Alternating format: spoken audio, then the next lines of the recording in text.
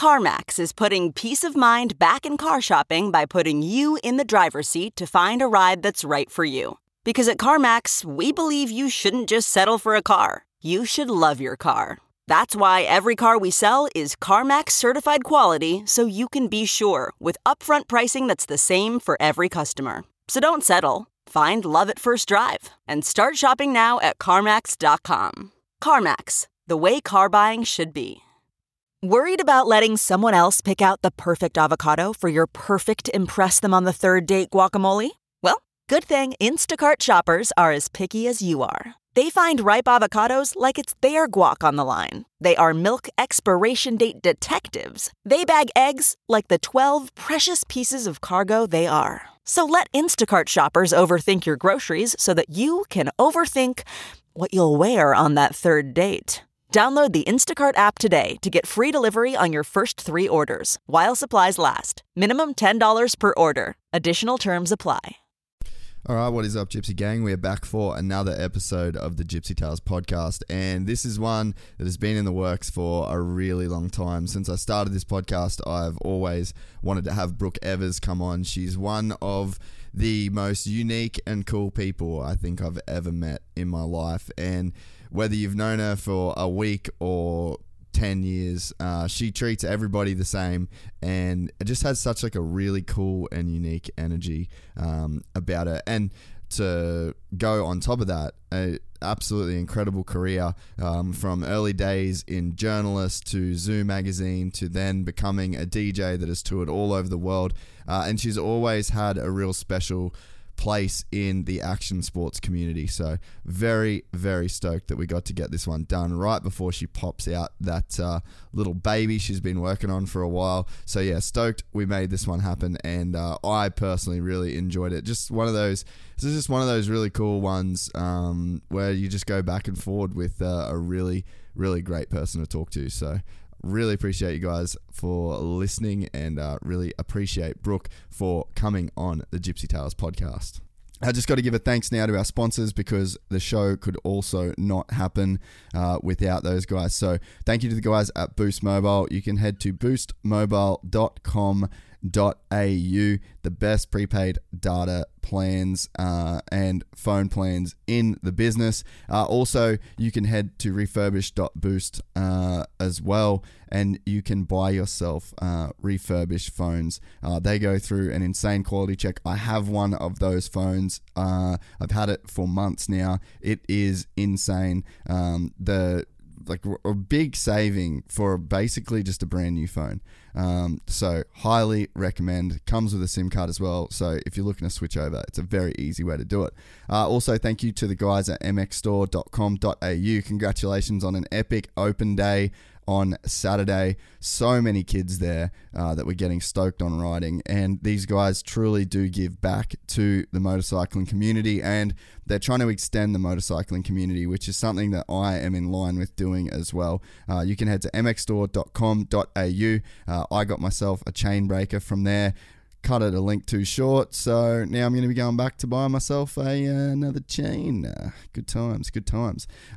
Same day shipping if you order before 2 p.m. on a weekday. The guys at mxstore.com.au have you covered. You can also head to rivalinkdesignco.com for the best graphics in the game.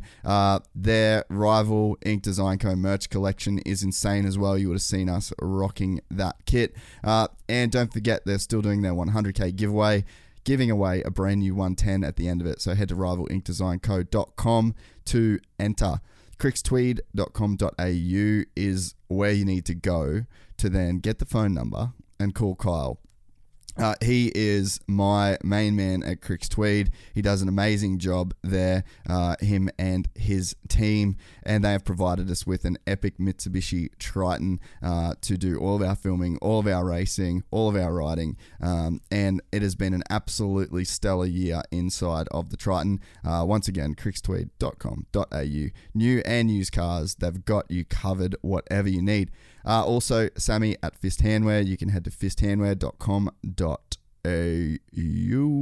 and use the promo code Gypsy Gang or Gypsy Tales. And you can also head to dixonquality.com.au. Same code is going to apply there. Thank you so much. We got so much on at the moment. I think we did 5 podcasts last week. So slowly we'll be releasing all of those. We've got some stuff going on in the US we're trying to make happen. There's a bit on. So you can also, if you feel like supporting the podcast to help some of these ambitious projects come to life, you can head to gypsytales.com. All our merch is there. Gloves, tees, hoodies, if it's cold where you live, it's all there. Subscribe on YouTube, follow on Instagram. Love you all. If you got any questions, shoot me a message. Try and reply.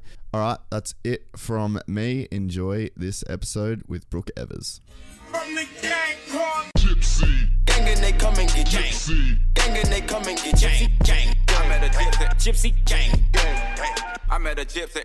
Brooke Evers, you ready? Yeah, I'm ready. Let's rumble. You rolling? All right, so pull this bad boy up close. Okay. Put that over there.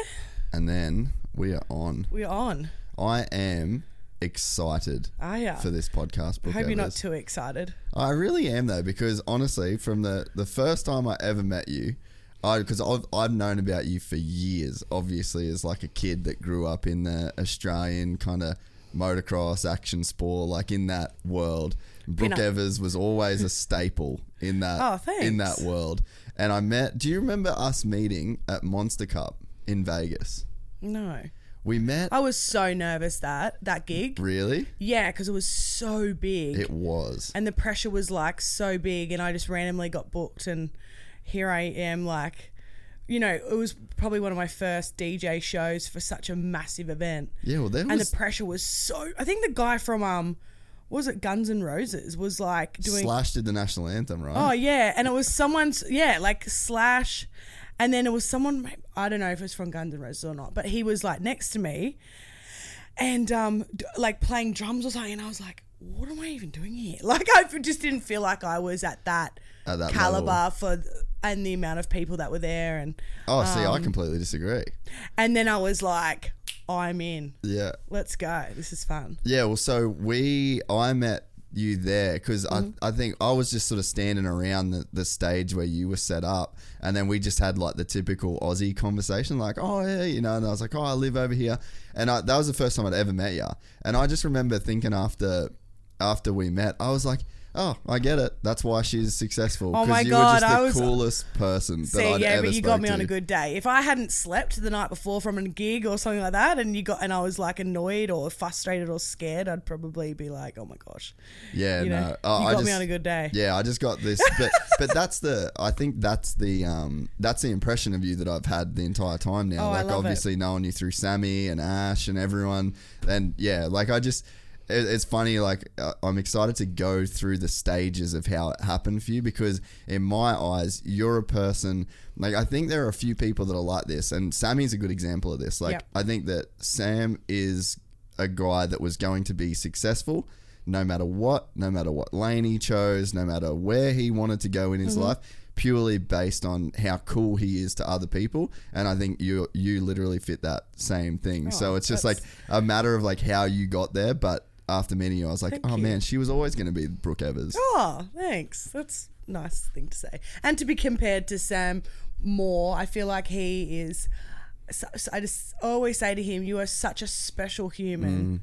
And anyway. Yeah, it's great. People don't get how good he is. His energy's insane. Yeah, he's great. So Ronan, can you please Google YouTube how to deliver a baby in a podcast studio? Whoa! Just in case the water breaks and it goes while we're doing the podcast, because it's a very real possibility at this stage. It is. Yeah, I'm right at the end. So I'm 38 weeks. Well, and then I got a doctor's appointment tomorrow. So your pretty much due date is 40 weeks, and they say when you have your first child you go over, but I'm so over it, and I've had so many like issues this whole pregnancy, not bad issues, but like just painful issues, and then I'm like, you know what, can we just go today? Let's like, have it. Come on. Yeah. And podcast, every day, baby. Yeah. So I'm just like waiting around. It's just like frustrating, and I'm not that type of person. I don't like. Yeah. I don't like wait. I don't like something that's out of my control. Yeah. Yeah. Yeah. You didn't have to actually Google it, right? I'm not. I hope my water does break. I do. Like, I really, it'd be hilarious. It'd be It'd be on film. It'd be on camera. Everything. It'd be epic. Yeah. It's the only way it'll happen for me too. Yeah, I was going to say, it kind of fits, right? Yeah, like it does really You would be fit. doing something weird. 100. And out of the ordinary, and then a baby happens. Yeah, like yesterday I was shopping and I had these really crazy cramps as I was going through the grocery store, and I was wearing a dress, and I was thinking to myself, okay, why I should never wear a dress from now on, because you just have no control of whatever's going to happen. Yeah. So I was like, I should always just be in really tight, compressed outfits in case something does happen. So yeah, I was a bit worried yesterday, but whatever. So COVID, you're obviously a touring DJ and very busy person that normally splits their time between Australia and then LA, and then obviously the touring schedule that has that would be normal for you.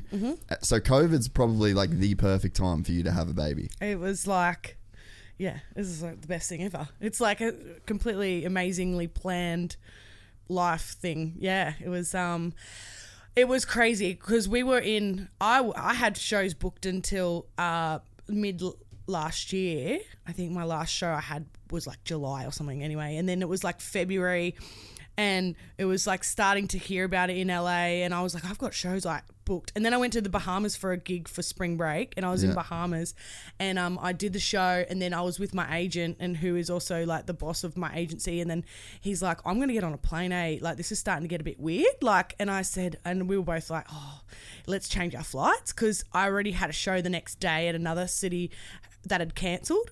So we were like, yeah, let's get on a plane. And then I got on a plane, got back to LA, thank God, because they'd started shutting down like Bahamas, no like borders, like started shutting a few borders. And then I got home, and then Matt and everyone was watching the TV, and we had Paul Fisher, the DJ, I'm not sure if you're aware of him, and his wife over as well, because they were in the city, like in LA. And so we were all sitting around the TV just staring, going, what do we do? Like, we've got all these shows booked. Do we just flag them and go back home to Australia because we don't want to get stuck? Anyway, we did. We ended up all booking the same flight for the next day. And I was not prepared. I just flown from Australia back to LA, spending all summer in Australia. And then I didn't want to go back to Australia. Like, I was like ready to kick on with the year and stuff. And then got back to Australia, and we had to do 2-week quarantine at home. Oh, really? Yeah, luckily you got to do the home one though. The home one, yep. Yeah. And then like 3 days later, the hotel one came in. Wow.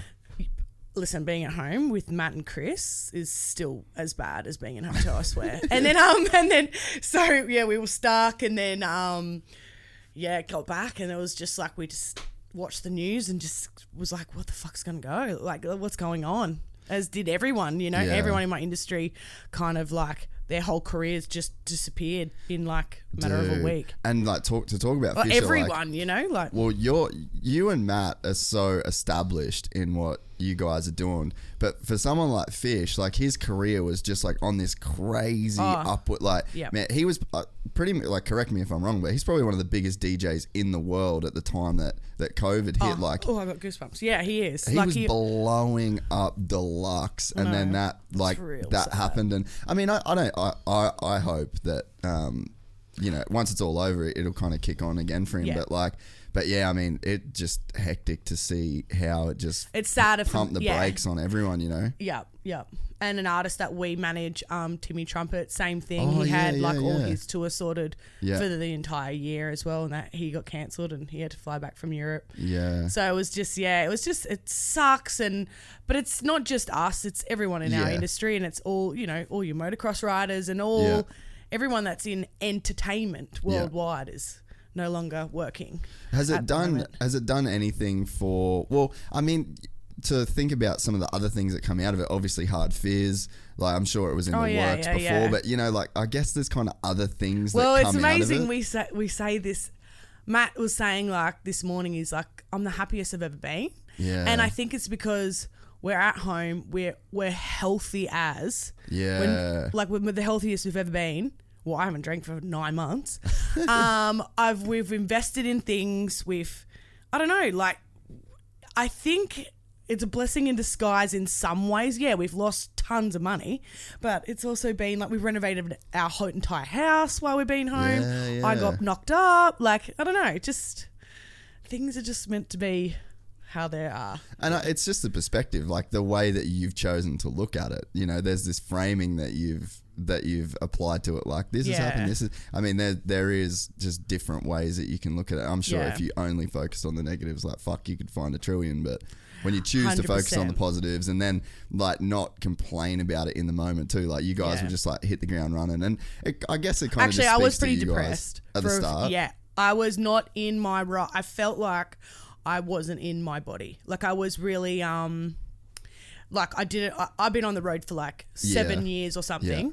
And for me to come back to the town that I grew up in and be home for a long period of time kind of made me really anxious. Not depressed, but like a little bit like I can't really find my feet. I don't know what I'm doing as far as like the weekend's free. That next weekend's free. The next weekend's free. And then I'm like, fuck, I've got to do something. Like I'm starting to get like a bit like antsy. Yeah, and I didn't know anything different because that's all I've ever been doing. And same with Matt and Chris. We were all kind of a little bit, and I'd just cry out of nowhere just because I just was like, I'm just really frustrated because I've always been that go, go, go person, and now I've slowed down so hard. Yeah. But then I look at, you know, my friends in the States and the people that are in my industry in the States, like they've got it so bad. And if I reckon if I was still in LA and we decided to not leave, I wouldn't be pregnant because I just feel like we were, I don't know, I don't think I would have been in the right headspace, or my body was. I was going to say, you'd probably be too stressed. Too stressed and like, they're still not doing it. Like people are still in lockdown, like in LA. So, well, it depends on how you want to go about it. If you, some people are not listening to the rules, but some people are, which I would be because I'm quite COVID freaked out. But, just like, I'm just glad I'm not in LA. I'm glad I came back to the best country in the world right now, and I'm just so blessed to call Gold Coast home. So I mean, I cannot agree more. Like it's so insane. Like sometimes I feel like I'm gonna cry because I was just like, maybe because I'm so hormonal, but like you just look at what I wake up to every day. And like, it's incredible. Like it really is. Yeah. And I've had intense gratitude lately. Yeah. Just for, you know, like simple shit. Like, I mean, you guys live in an epic spot. I'm just in Burleigh, like just near James Street. Yeah. So like I can just ride the bike epic, down. Bro. Oh yeah. Sick. It's insane. And like to ride down and just the simplest thing, like on the weekend, Sunday morning, ride down, bacon and egg roll at the surf club. Oh, bro. You know, and fuck, you almost feel guilty for how good we've got it. But I think that the way that I can like mitigate the guilt is to just be super grateful and super appreciative of it, and then try and like use that positive energy that I get from that to like do whatever I can to make other people feel good in the moment. I feel like the Gold Coast is on a good, like, I feel like when I've been out lately, I don't go out that often, but like if you look around, everyone's quite happy.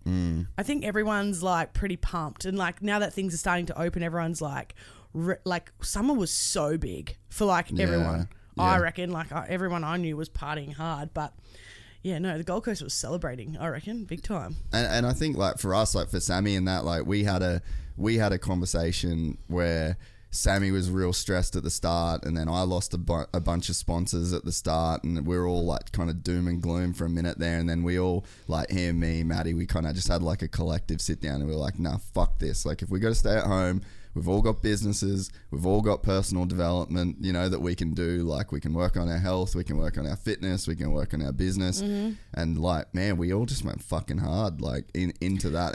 And I think a lot of people did, like you guys, like your fit packs that you do, and then Hard Fizz come out, and everyone, it seemed like, put the hammer down. And I think even on like a bigger level of like me watching the gold, because I call it Goldiewood. Like I literally think this is like, it is pretty it's much like our little Goldie is like the little LA Hollywood, because I used to live in West Hollywood. Yeah, you said that. And like you sort of see the same thing with like little fashion trends and people that create their own sort of little lanes. Like I look at Lucy and Nikki from We the Wild Ones. Yeah, those girls, like they're creating like their own movement, and then you got like Tammy Hembrow doing her thing, and then there's we've got the Gold Coast has got some epic business women. Yeah. Like I was saying that to Matt the other night, and I was like, these girls are rolling in like G-Wagons now. Like they're in their mid-20s. Yeah. Good on them. You know what I mean? Like completely agree. I was like,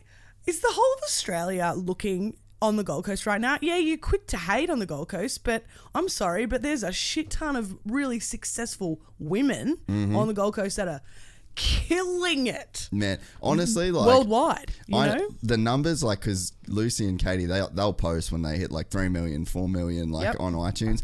Mate, I can tell you, like, I know, like, I'm in the same ballpark of what they're doing numbers wise, and like, they're fucking doing good. Yeah, I like, know. they are really killing it. I went to their live show. I was going to say, for them to sell out that live show the way that, like, we do the same, I'd say we do pretty much the same numbers on iTunes. We couldn't do that.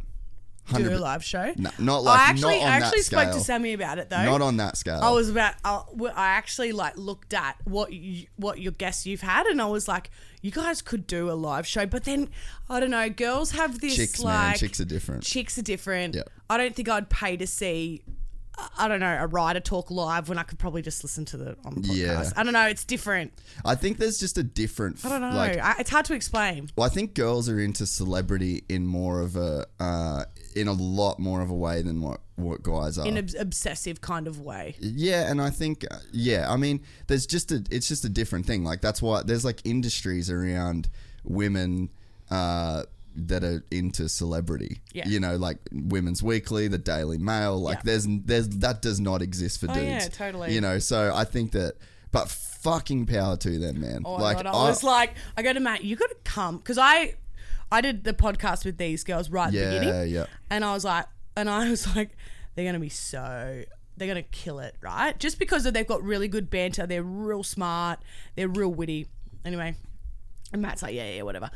And I was like, no, you got to come to this live show. So I invited him, and Matt's like, and Matt business manager, Matt's sitting there just like, he's not getting one single thing because it's all quite podcast related banter. And so he was like all their through lines that they've got. Yeah. So all their taglines and stuff. Anyway, he didn't get it, but he's like, but from a business point, he was probably like, holy fuck. Oh, he was analysing numbers times ticket sales times. Yeah. That's how he was kind of looking at it. But anyway, like, good on them. Like, you know.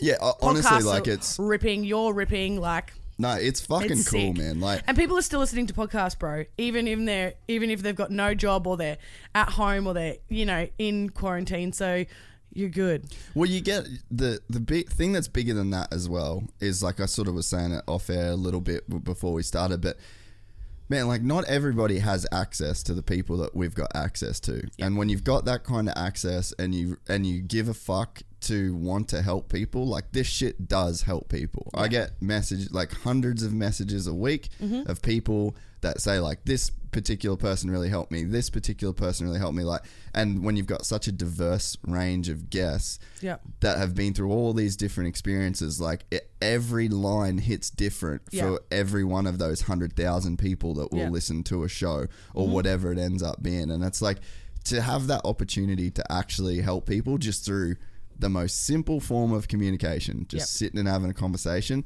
that I think is why podcasts are doing so well. Everyone can take something different. It can be purely entertainment. Like, this chat between me and you could just be pure entertainment for someone that's kind of like, will be. Pure entertainment. Probably men, yes. but then there's probably someone out there that, you know, like, just one thing could, like, really resonate and really hit somebody and make that positive change. Can you see female to male? Yeah, I think it's about 85% male, 15% female. So, pretty much is my Instagram insights. Is that what it would be as well? I'm like, when does this change? And then I lost so many followers when I announced that I was pregnant. Oh, isn't it weird how that works? It's just weird, but, like, I don't care. Yeah. And I was like, oh, cool, this is going to really spike my female following. It didn't really. Like, I think it went up like 5%.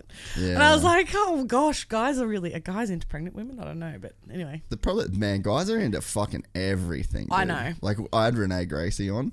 And, like, I'm so bad with names. Who's that? She's the OnlyFans chick that used to be the V8 supercar driver. I watched your video yesterday with Sammy. Yeah. She's beautiful. She's actually the fucking biggest legend. I bet you she makes a lot of cash too. She does, and she actually. OnlyFans is wild. It's insane. I was talking to a guest, Zoe Hode. She was on the other day, and she was kind of like against the OnlyFans thing, and we had like a bit of a combo about it. I was like, man, some chicks definitely stay away. Don't do OnlyFans. It'll fuck with your head. It'll fuck with your life. It's not for you. Renee Gracie, go your hardest. You're a fucking G. Dude. You can handle it. I don't want to be compromised in any way. I don't want my content to ever reflect any of that. So I'll force people to pay for the content. Okay. And then he also did a thing where if you email them, they'll give you the content for free. So they'll give you a free account if you can't afford it. So it's like there's no barriers to get my content. You can get it for free, but if you can pay for it, pay for it. But so, I mean, that was kind of like the OnlyFans model originally was like, it's just have your content behind a paywall. Yeah. But I thought it was Twitter when I first logged into OnlyFans because it just like the full setup was like Twitter, and I was like, I wonder if this is I've like never even been on it. It's pretty it's a really bad website, to be honest. Yeah. Like the way it's like things take really ages to load. It's just like really shitty. I'm sure like they're developing like a way better website, but it's just really hard to navigate. It's just not the best website, but who cares? Like, seriously. Girls are making mint. Well, the thing is too, man, is like from a feminist point of view, isn't it fucking great that women are completely in control of their own 100%. finance? You know, there's like 100%. Because you can be a feminist and argue that like you shouldn't expose yourself, and so there's a feminist argument against, but the real feminist argument, like if you really are for women and pro women, bitch, get the bag. I know. Get that paper. Oh gosh, I'm just like it blows my mind. But it also blows my mind that what people pay for. Like, I don't know. The thing is, a lot of people are not spending any money traveling or not spending any money certain things like entertainment. So and then OnlyFans came at the most perfect time because guys aren't going out to pick up girls, or they're not going to a strip club because the strip clubs are closed, or you know what I mean. So they're spending a lot of money chatting to these girls online, and it's kind of genius from OnlyFans' point of view, really. And the thing is too that I don't think people, it's kind of like a dark thing to talk about, but it's something I think about with it is that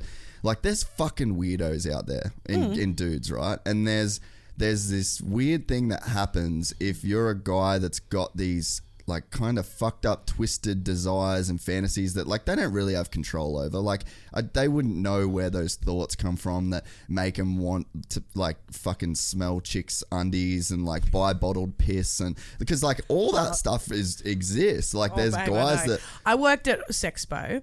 Oh, really? When I was real young, I did the whole tour. I was the MC. No shit. Yes, man, I've done so many fucking jobs. And this is when I was like really into like journalism, presenting. I was really wanted to be a presenter. So I studied journalism at university and had a radio show on CFM, and like I was full on getting into it. And I did the Sexpo tour, and I did it for years. And I'm not kidding you. I reckon that was the best thing I ever did. My broke down all your barriers. I don't give a shit. You could do anything and it did not affect me. Yeah.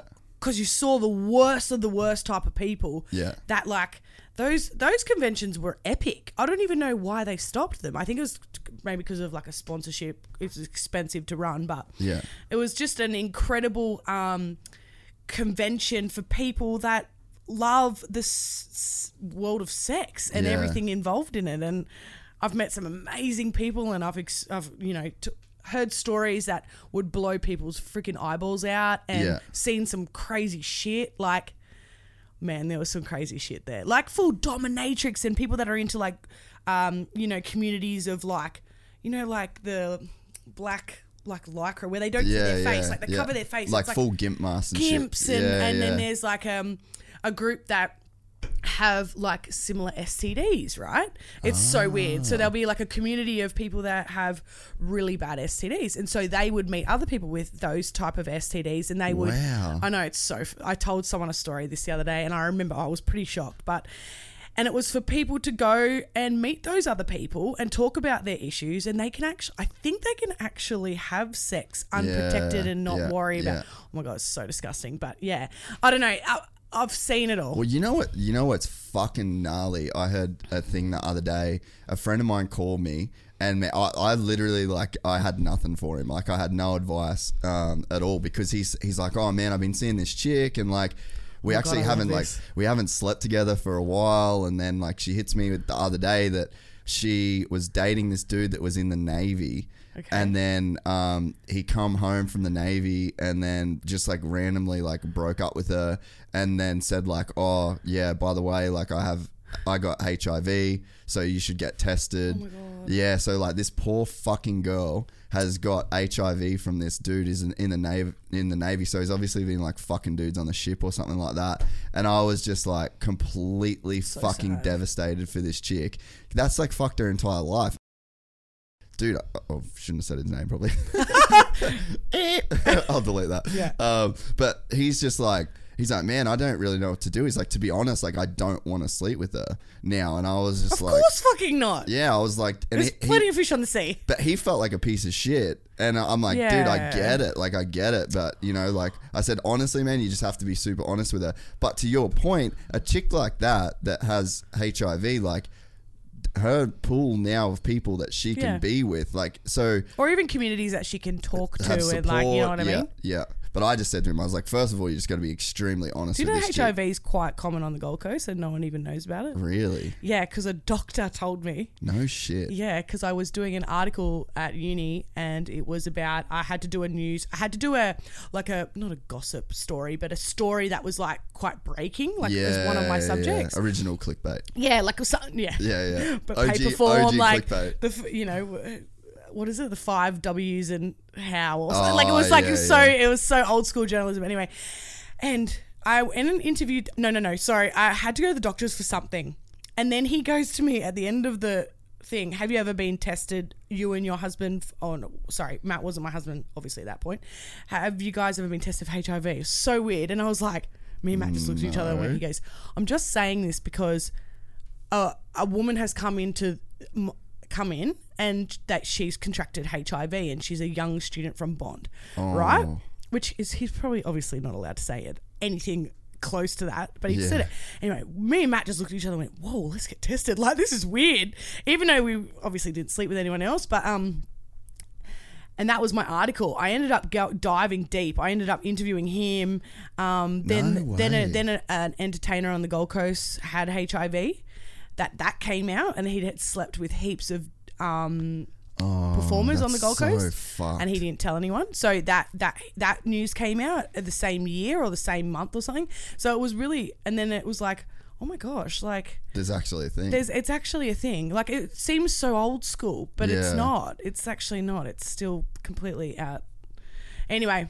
Yeah, whatever. no, it was. Can't believe we're going from COVID to HIV. It's pretty gnarly, but yeah. Yeah, but it was hectic. But to your point before, so like, you need, like, there kind of needs to be a place for people that what do you do? Yeah, and it's the same as, like, if you say you don't have OnlyFans and you don't have a place where like a dude can go and buy a chick's piss and that chick's like okay with it. Yeah. Where do those weirdos go? Like, I'm sure if you ask, problems happen. Do you know what I mean? That's exactly and right. And they get arrested for doing something that's they do weird shit. Yeah. They like try and like that. There's an energy there that comes from those feelings and those yearnings that those kind of people have.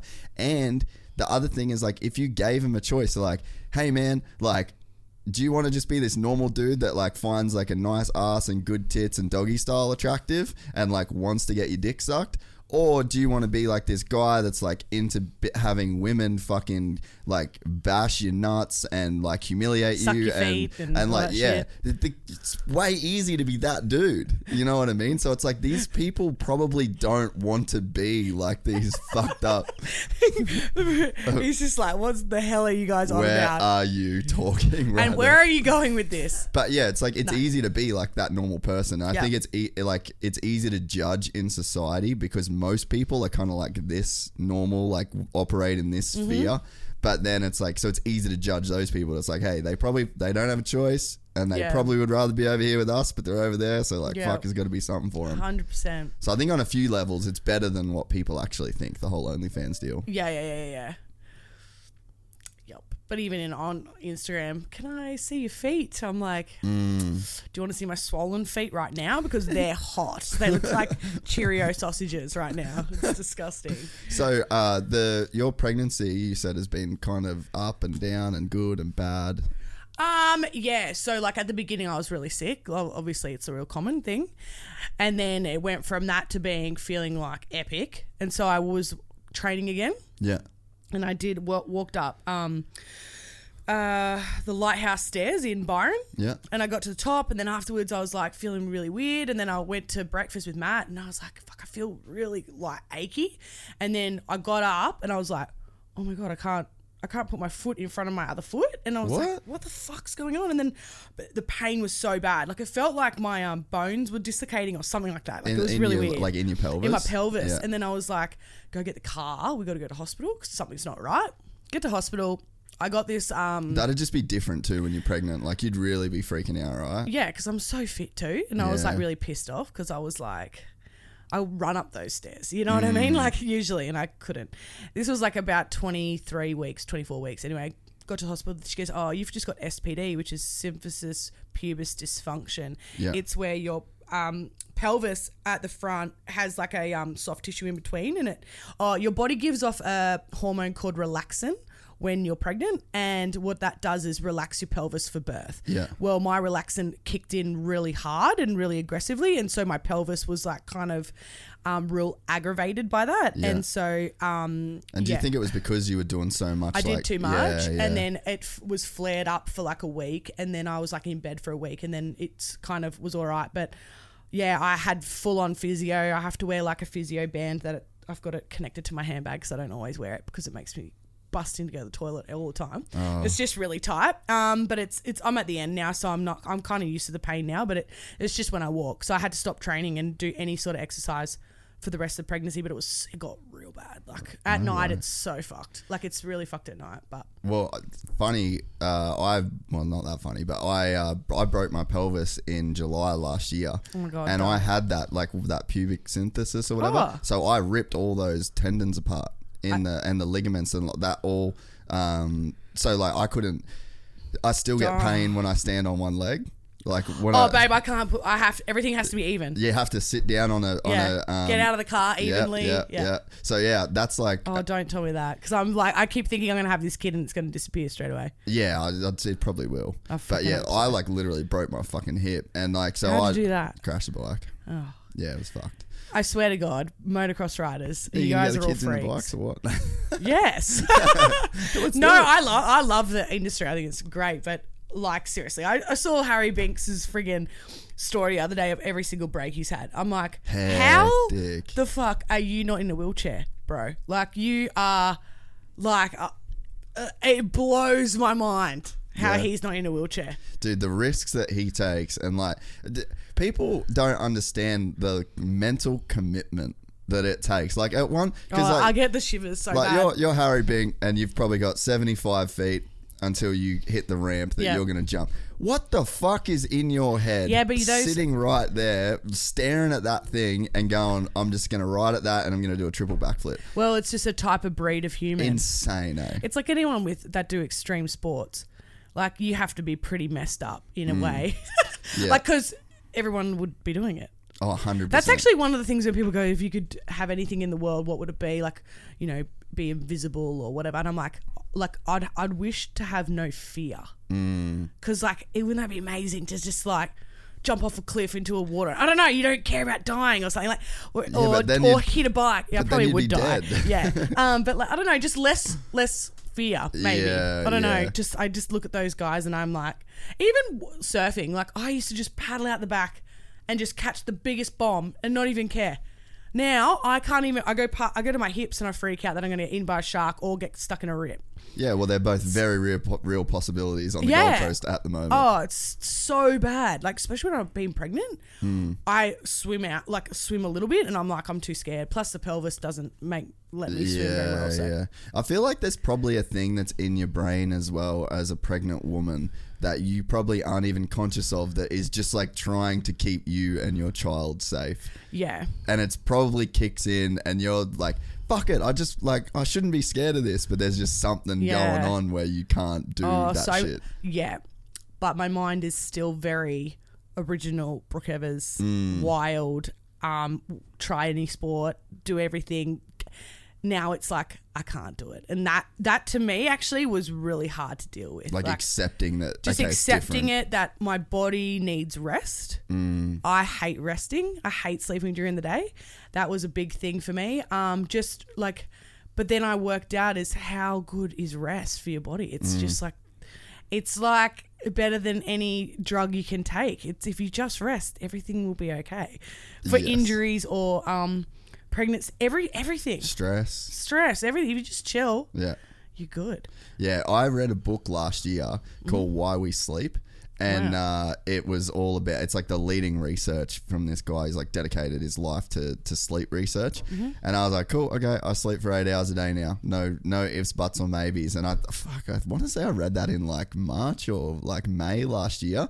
And honestly, life-changing. Yeah. Like I go to bed at 9:30 and I wake up at 5:30 and it's just a fucking non-negotiable. And if I go to bed after that time, I just adjust my alarm. And like it's very rare now that I won't sleep that 8 hours. You're lucky you can sleep that 8 hours. Yeah. It's pretty good. Right now I'm waking up like 5 times to pee, but... yeah, that'd be different in your case. I've never really slept 9 hours though. Really? Nah, I think I'm like ADD. I think I was ADD as a kid and I just never grew out worried about sleep that much. I wish I could sleep more. What's your schedule then? Like do you... Oh, now I sleep good. Like I'm like straight out. But to be honest, when I got back from America, I was sleeping like 10, 11 hours. I reckon my body just like... Because you get to a point where you're just like, I'm fucked. Oh, I reckon it was years of catch up. And I was sleeping. And because I knew I didn't have to get up for anything, I didn't set an alarm and I just let myself go. And it was like every day it was just these marathon sleeps. And I was like, it just goes to show that my body was just so done, like mentally and physically, you know? Yeah, I mean, I definitely didn't for the longest time, like especially when I was in America, man. Like I was just trying to say yes to every opportunity. But no one sleeps in the States. No. Like you send an email at 3 a.m, you'll probably get a reply. Like I swear to God, people don't sleep. It's 24 hours. Yeah. But I kind of love that. Yeah, there is like a... I hate the whole, the shops are shut at 5:30 on the Gold Coast. Like, are you kidding? Like, in LA, you can get a green juice at 3 a.m, I think, at some places. Do you know what I mean? It's like, I loved that world. And now it's like, oh, sorry, we're turning off our coffee machines at 2. That pisses me off. Okay, who doesn't drink coffee at 4 or 3? Yes. That's when you need your coffee. I was going to say, isn't it a beverage to like keep you awake? Oh, we go to Byron like heaps because we've got a property down there that we Airbnb. Yeah. And when it's available, we go down and we talk about it every day. Oh, sorry, we shut off our machines at 2:30. You will make so much more money if you just open for 2 more hours. Like, huh? Yeah, what are we doing here, guys? Like, seriously, everyone should just open till 5 coffee. There's people that drink coffee at 5. Yeah. How about the people that drink coffee before bed? Yeah, that's my parents. Really? Yeah. I wish I could do that. I love the taste of coffee. Yeah, it's I was going to say, because I love coffee. Like, I literally drink coffee and water. That's the only things I drink. Oh, I got into Diet Coke hard. Really? When I was in LA. That is random. I know, I love it so much. Diet so bad. Coke. I like wouldn't drink one like more than a can a day or every second day or something like that. But yeah, no, I got pretty addicted. I don't know why, just because it's just like fizzy so and American. Nice and true way. Yeah, so many hangovers. When you're hungover, don't you want to like when you're hungover? Don't you want a fizzy drink? Yeah, I'll drink a Coke every now and again. Yeah. You know what I do like? I have certain things that I like Coke with, like ramen. Coke? Really? Yeah, I don't know why. I think it's the MSG because you're so thirsty. Yeah, it's like a well, and the same as if I surf, the best post surf meal ever is Macca's fries and Macca's Coke. Macca's Coke. You know what? Frozen Cokes are $1 from McDonald's. Did you know that? No, I did not. Oh my God. I discovered it when I read it in a blog or something about pregnancy and about being nauseous. They're like, it's you don't have to get out of your car. You drive through. You get a frozen Coke or a frozen Coke Zero for $1.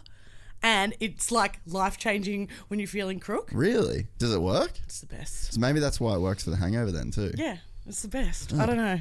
Where in LA do you guys live? Studio City. Okay. We still got our house there. Yeah. Full of furniture. Nothing changed. We just got a suitcase and came home. It was so weird.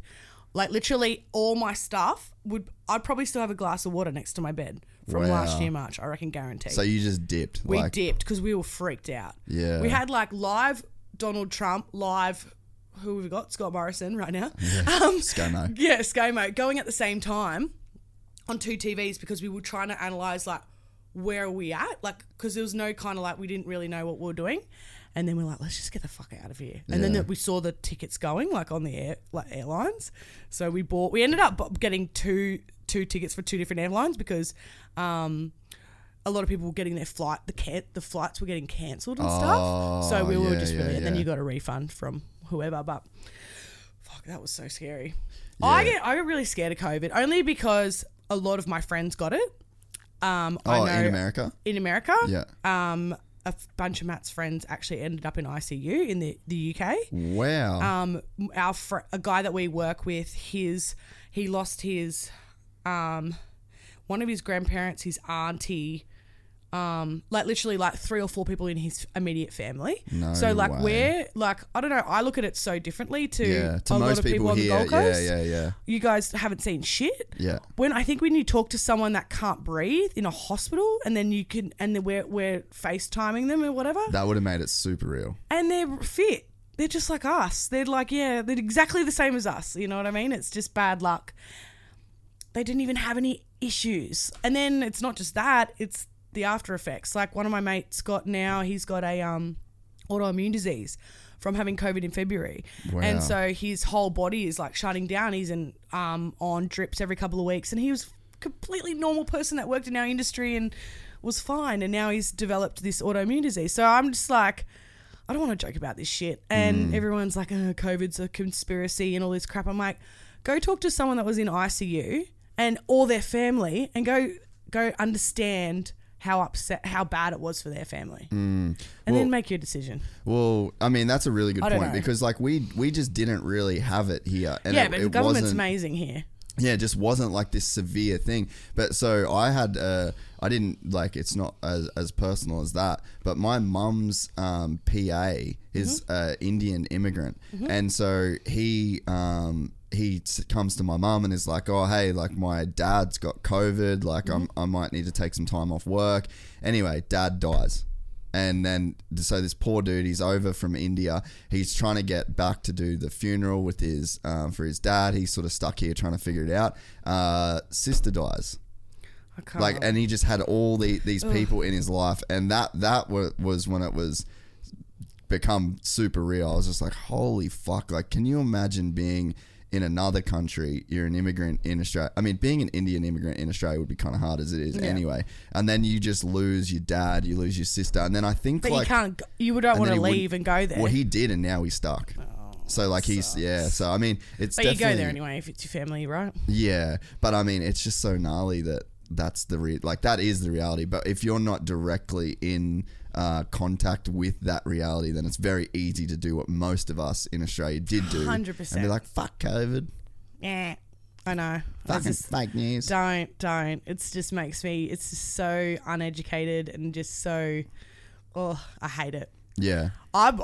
Matt was so psycho because I'd just fallen pregnant and I was like, he's like, mask, sanitize. Like he was like, well, yeah, I actually remember he was there was funny. Sammy said something because I think we were talking about doing the podcast like ages ago when you first got pregnant. Yeah. And then Sammy was like, yeah, no, Brooke's like real freaked out with COVID. Yeah, no, I didn't really go out of the house much. Yeah, it was really weird. But it makes sense with what you guys went through. I don't know. I think just we got a bit scared from being in LA because it's so bad. Yeah, and so bad. And the thing there's some people that didn't even have any sort of side effects. Yeah, like at all. So I don't know. It's just luck. Yeah, one of those things. So I wanted to talk about how you because you have never really left the action sports world. Like you've always had ties to it, and I think it's fucking awesome because you're a cool person for us to have like in our world. Thanks. But like, how did that? And I don't really know much about the actual sport that I'm probably modelling for. You know what I mean? You know where it started? I was a crusty babe What? Oh, no That's shit. where it started. How did that happen? I was a dancer, so I went on tour with the Crusty Demons when I was like 19. Wow. That's where it kind of started. No shit. So I think before that I did it. I don't know. You'll see it in Sammy's office. My poster the of me. FMX Freerider. I was 17. Lied, said I was 18. Of course, JB has that fucking I'm straight poster. out of high school. Like, actually, I was probably 18. Anyway, like, so innocent, so like... Obviously, it doesn't even look like me because I'm just so young, you know, and I'm way older now. But, yeah, of course he's got that. He's another spirit that I love with all my heart. He's God bless. just the greatest human ever. But he, fuck. It started off like that. I don't know why I got into, well, you know what? It probably was from high school when Fast and Furious came out, and it was a really big deal to like go hang at Broadbeach car park, Southport area. Yeah. Get your hotted up car. So you're from the Goldie? I'm original gangster, like Palm Beach High, No PBC, way. and then primary school was Currumbin Primary School. Like No shit. my I whole did life. not know that. Yeah. Wow. So Because that's the other LA comparison for like the whole Goldiewood thing. Fucking no one's from the Gold Coast. And when you meet like an OG Gold Coaster, like, so that's another like little parallel that I've noticed. Yeah, I've been around for a long time. That's probably another reason why I was like, I didn't want to come home from LA because I was like, fuck, I gotta go back to the Gold Coast. No, I love it here. It's the best. But no, I went to primary school, high school. Yeah, I loved, yeah. And in high school, I got really into cars. I don't know, so bad. But that was just like, you know, me and my boyfriend at the time who loved cars. We loved looking at hotted up cars, and obviously Fast and Furious was a big hit at that time. So we were like, yeah. And then it just went from that to, when I turned 18, I started really loving clubbing. Like I loved clubbing. And so that got really, and then I ended up seeing a show at one of the clubs, and it was all these beautiful girls dancing, and I was like, how can I get into that? Because I was a dancer, like my history was dancing, and then like at school and stuff, and I was like, I reckon I could be in that group. And I ended up going for an audition, getting in that group. Then I started dancing, and then that led to our group was dancing every week at Shooters, and then it went from that to the Crusty Demons tour. So we were all booked for that. And then I started meeting all the boys like Bilko and all those boys that are still going, like, you know, as am I. And and then it just went from there, and I started doing all sorts of like photo shoot for this mag, then Surfing Life, then all those mags, and then it ended up Ralph, FHM, and it just kept going like that. Yeah, because I feel like you become like a part of the culture in a way, like, and people all like, I think it speaks to what I said at the very start. It's like, no matter what you were going to do, like, you've just got one of those personalities where it's just like, I just want to be part of everything as well. I don't know, just like hungry. And then I went to uni, studied journalism, which ended up getting me an internship with Zoo Weekly. No, it was FHM, and Zoo Weekly just kicked off, and I was like, I'm flying to Sydney and I'm going to do an internship. Ended up getting a job, so I moved there. Because that's where I thought you were from, Sydney. Yeah, no. And then I moved to Sydney for 2 years. I hated it. Like, I loved the job, hated living there. And then, but still modelled like full time for Zoo. So I was like there. Like, and then through Zoo, you meet, and it was also like, Zoo was always connected to so many sport. Zoo was really sporty. Yeah. So we always had, you know, well, it's just men, chicks. Just men, sport. Yeah. It was just always that clientele kind of thing. And then moved back to the Gold Coast. Gosh, and then I don't even know where we're at. I've got to like think. Oh, DJing. And then I just, in Sydney, my only friends that I was really close to were a bunch of DJs that I'd met through Matt. Yeah. And so they were DJing every night, and I'd go to a show and then go to work the next day. And it got to a point where I was like, my whole life is revolving around DJing now. Like, it's just the boys and DJing. So I was like, oh, can I borrow one of your spare decks? Like, one of the boys had some decks. So I'd just play with them at night. And I was just playing with them all the time. And I was stealing music from all the boys. And then I got to a point where I was like, I said to Matt, I think I want to try this DJ thing. And he's like, nah, you shouldn't. Like, oh, really? It's all the boys. Like, there was no girls hardly. There was like 3 girls probably touring at the time in Australia. True. Like, none. Didn't even really think of that you were probably one of the first chicks doing that. There was literally none. Like, there was like 3 girls that I looked up to, and the rest were like international girls. There was obviously huge, big female DJs in Europe and stuff. So who were they at the time? There was like a girl called Helena. She's still DJing. Yeah. Then there was local girls that were like, they weren't like on a bigger scale, but they were just warm up DJs for a lot of guys. There was heaps of them, but no fucking Big, no Will Sparks or Timmy or Staffords. You know, there was no like, and I was like surely it's not that hard. Like, come on. And then anyway, and then I just was like, Matt, I'm gonna do it. Stuff it. I'm just gonna do it. And anyway, on the weekends, so I'd fly out from Sydney and go work at a few clubs for free. So like if they wanted me on the Gold Coast, because I loved coming home. So I'd like fly home on a Friday, work at a club on the weekend on the Gold Coast for free, just for experience, and then fly back to Sydney on Sunday night or Monday morning or whatever. Was the Sydney scene way harder to break into? Well, I didn't really DJ in Sydney that much. Like I DJ'd at Home Nightclub, and I'm still resident there, which is a huge super club.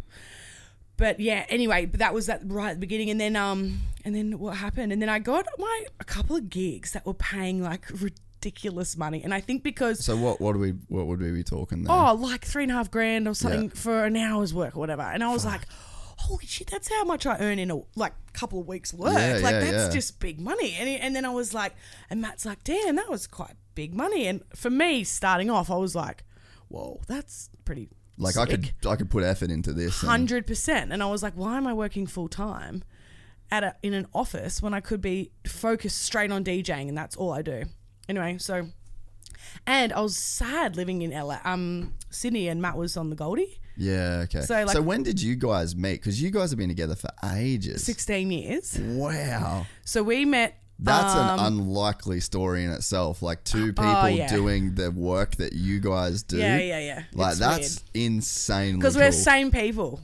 He does his shit, I do my shit, and then we meet. You know, just like I don't give a fuck what you do. He doesn't care what I do. I can be friends with 1,000 boys, and he just really trusts me. I really trust him, and we just have our own independence. And I think that's just the best way to be in a relationship. I mean, from my personal experience in relationships, I think insecurity is what kills every single relationship. 100%. So and that insecurity can show in a bunch of different ways. Like you could be insecure about the guys that you hang out with, you know, like Matt could be insecure about that. Matt could be insecure about the attention, like you not giving enough attention, could be insecure about you wanting your own career. Like every sort of way that you skin that cat, it kind of boils down to like the insecurity thing. 100%. And I think as a guy, for me, like I've struggled to find a chick that's got her own shit going on, that can do her own thing, and it's like I'm not the hobby. And I think that is kind of to generalize, like for the people that have problems in relationships, it's like the guy becomes like the chick's hobby in a way, you know, or you get it vice versa, where the girl becomes the guy's hobby, and he's just so attached and doesn't want to let him do anything outside of that because it takes away from the time. You know what honestly, I mean? Like just it just even gets. hearing it, it's like. But that's kind of how it goes. I'd rather right? be single. I just like, it's such an effort, you know. But so for you guys to have what you've had for 16 years in the industries that you're both in, like that obviously just shows like this level of security that is present, you know. Yeah, I'm pretty confident in myself. I just like, whatever. I always say, if you want to fuck up, then you're gonna have to say goodbye. That's just the end of the story. Do you know what I mean? If you disrespect me, I don't care. It's over. Yeah. So I look at it like that. Even though I love him to death, but like, you know, it's just one of those things. Don't disrespect me, and then we're good. Yeah. And then I think it always should be like that with everyone. I don't think that's common though. But it's not common for both people. Listen, it's not common for someone to be with someone for 16 years. My parents were only married for 17, so it's like it's not even common for people to be in long relationships. I don't think very often anymore. Very, very true. You know, we're really lucky, but that's like very rare. Yeah, but I feel like you make your own luck in that sense, you know? Like you guys have obviously like figured out whatever the formula is that like keeps you guys doing your thing. Matt would go away do DJing for 3 months though, and I'd wait at home. Like there was obviously times where I was like bawling my eyes out going to sleep at night because I was worried what he was up to, and he was partying, and like I don't have a clue what he was up to, but and then I don't know, I just kept myself busy by working or something, you know? Yeah. Just like worked through it, just didn't think about it. Yeah. And then, I moved to, and then I remember I went to Malaysia for 3 months dancing on a dance contract. And I don't know, so I went, see ya, I'm going on a dance contract. Or I'm moving to Sydney, see ya. And I don't know, I really loved, like, I just loved working and doing different things in my life that I didn't really like. I don't let anyone stop me. Yeah. Even if it's someone I love. Because I know they're always going to be there if they really love me, you know? 100%. And I always think, like, the relationships that I've been in, when, like, any just fucking bullshit pops up, I'm like, hey, man, like, do you know how long we're going to be together? Yeah. Like, if you love me and I love you and we're going to get married and we're going to do all that shit, we're together for fucking so long, man. Like, you should be down with this week trip to wherever the fuck I want to go. Like, the week, if you, like, put a week on a paper of fucking how long we're actually going to be together, if you're cool and I'm cool and we stay together, you can barely even see this fucking week. Like, why are we tripping on this shit? And it's good. It's just good to miss someone. How good is missing someone than seeing them? It's the best feeling. Well, that's just like even with your parents. 100%. You know what I mean? Your friends. For everyone. It's like, it's that feeling of like, oh, I love you. It's so good to see you. You know, like, anyway. Well, that's like eating food. Like, food tastes good when you're hungry. Oh, Matt just did a 45-hour fast, water fast. Oh, really? Yeah. And I cooked him dinner last night and he is just sitting there like, this is the best meal you've ever cooked. Oh my God. Like, I went, babe, it's real basic. Like, what'd you cook? He just wanted steak and salad. Like, that's it. But it was like pretty epic. And I was like, I was just laughing, going, babe, because when you get to that point of fasting for that long, you like your taste buds go pretty extreme. Like, you taste the food so much better. Yeah. So yeah. Have you done one of those as well? No, I don't think I could. Yeah. I don't know.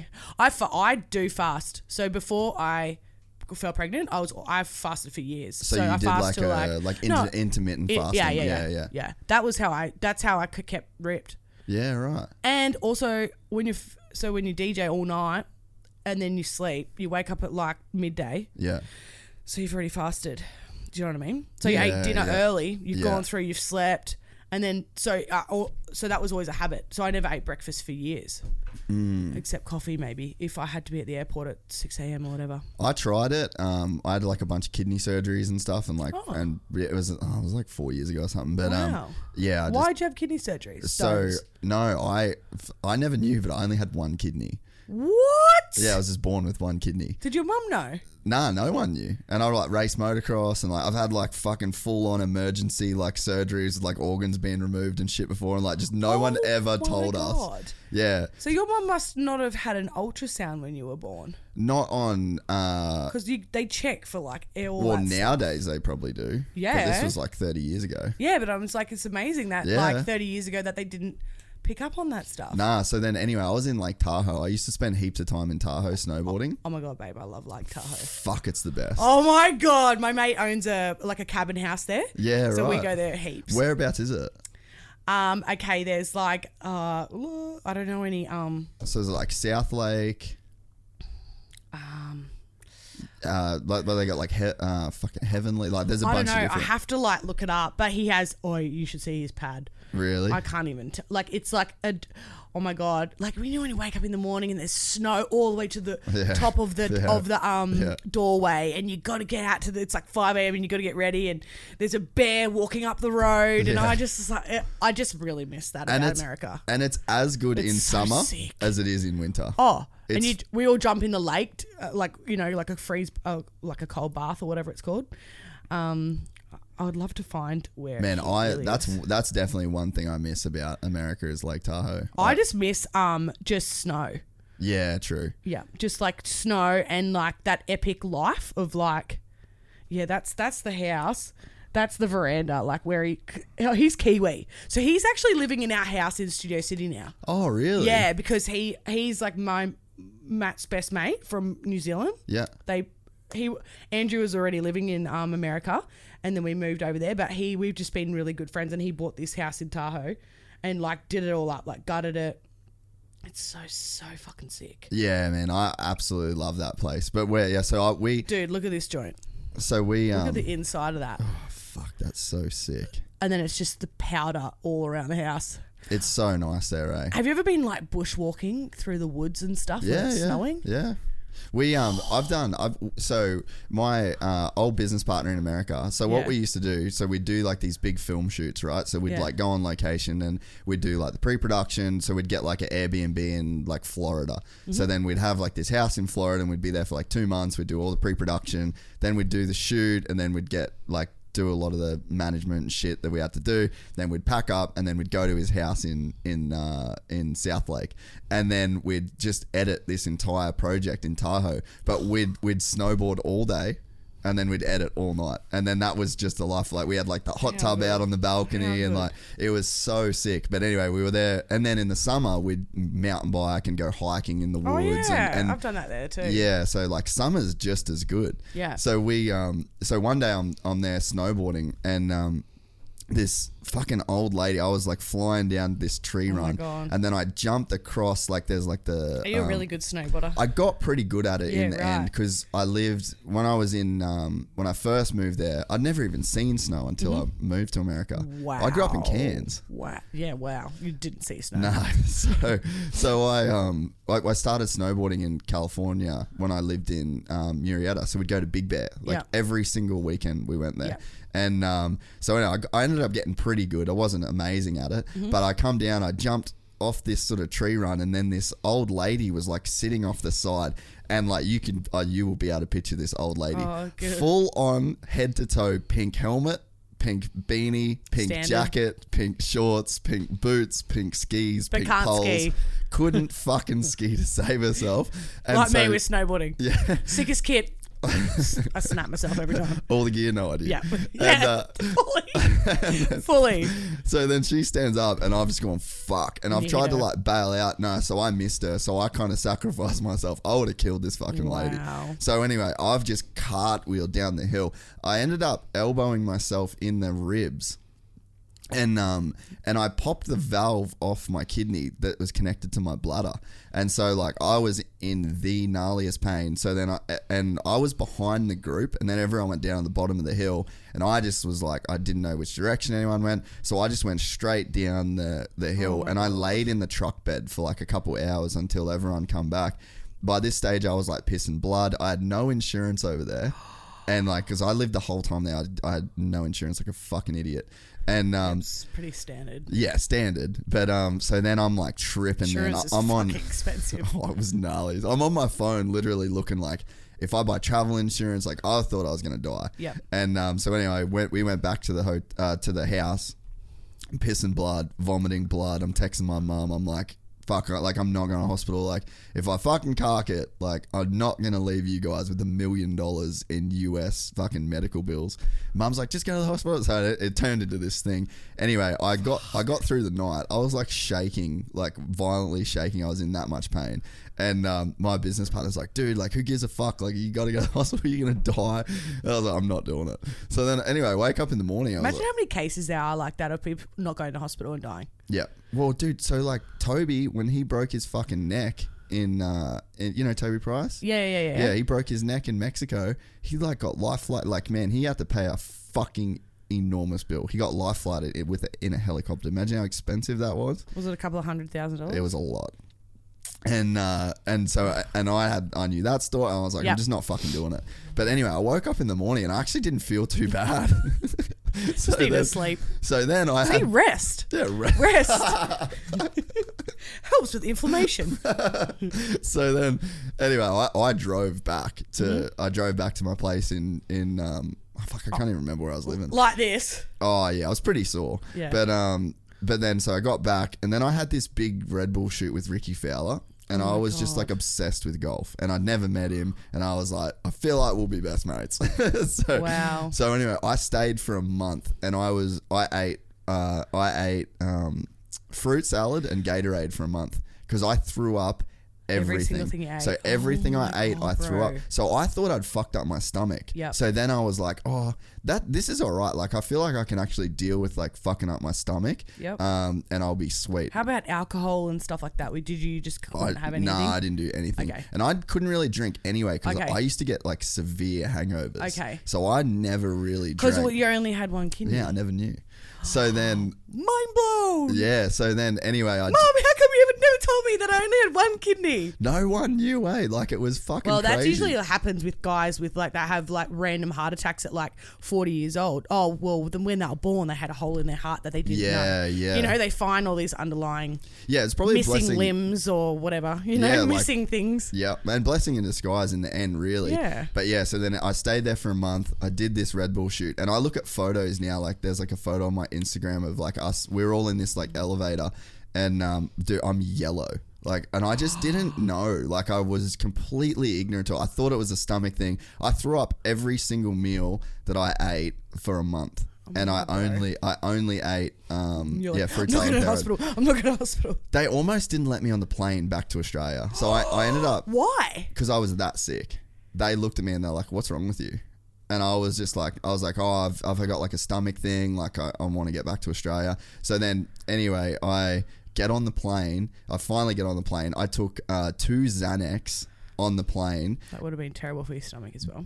So get this. So could have died. the chick said that's what saved my life, because my blood pressure was like 240.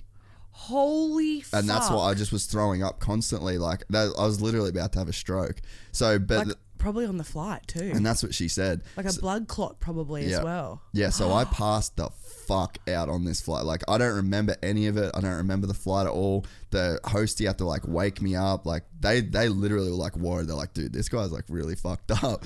And so yeah, I got off the plane straight to the hospital, and then got these scans, and I was starting to have like a good day, a bad day, a good day, a bad day sort of thing. So I just wasn't tripping.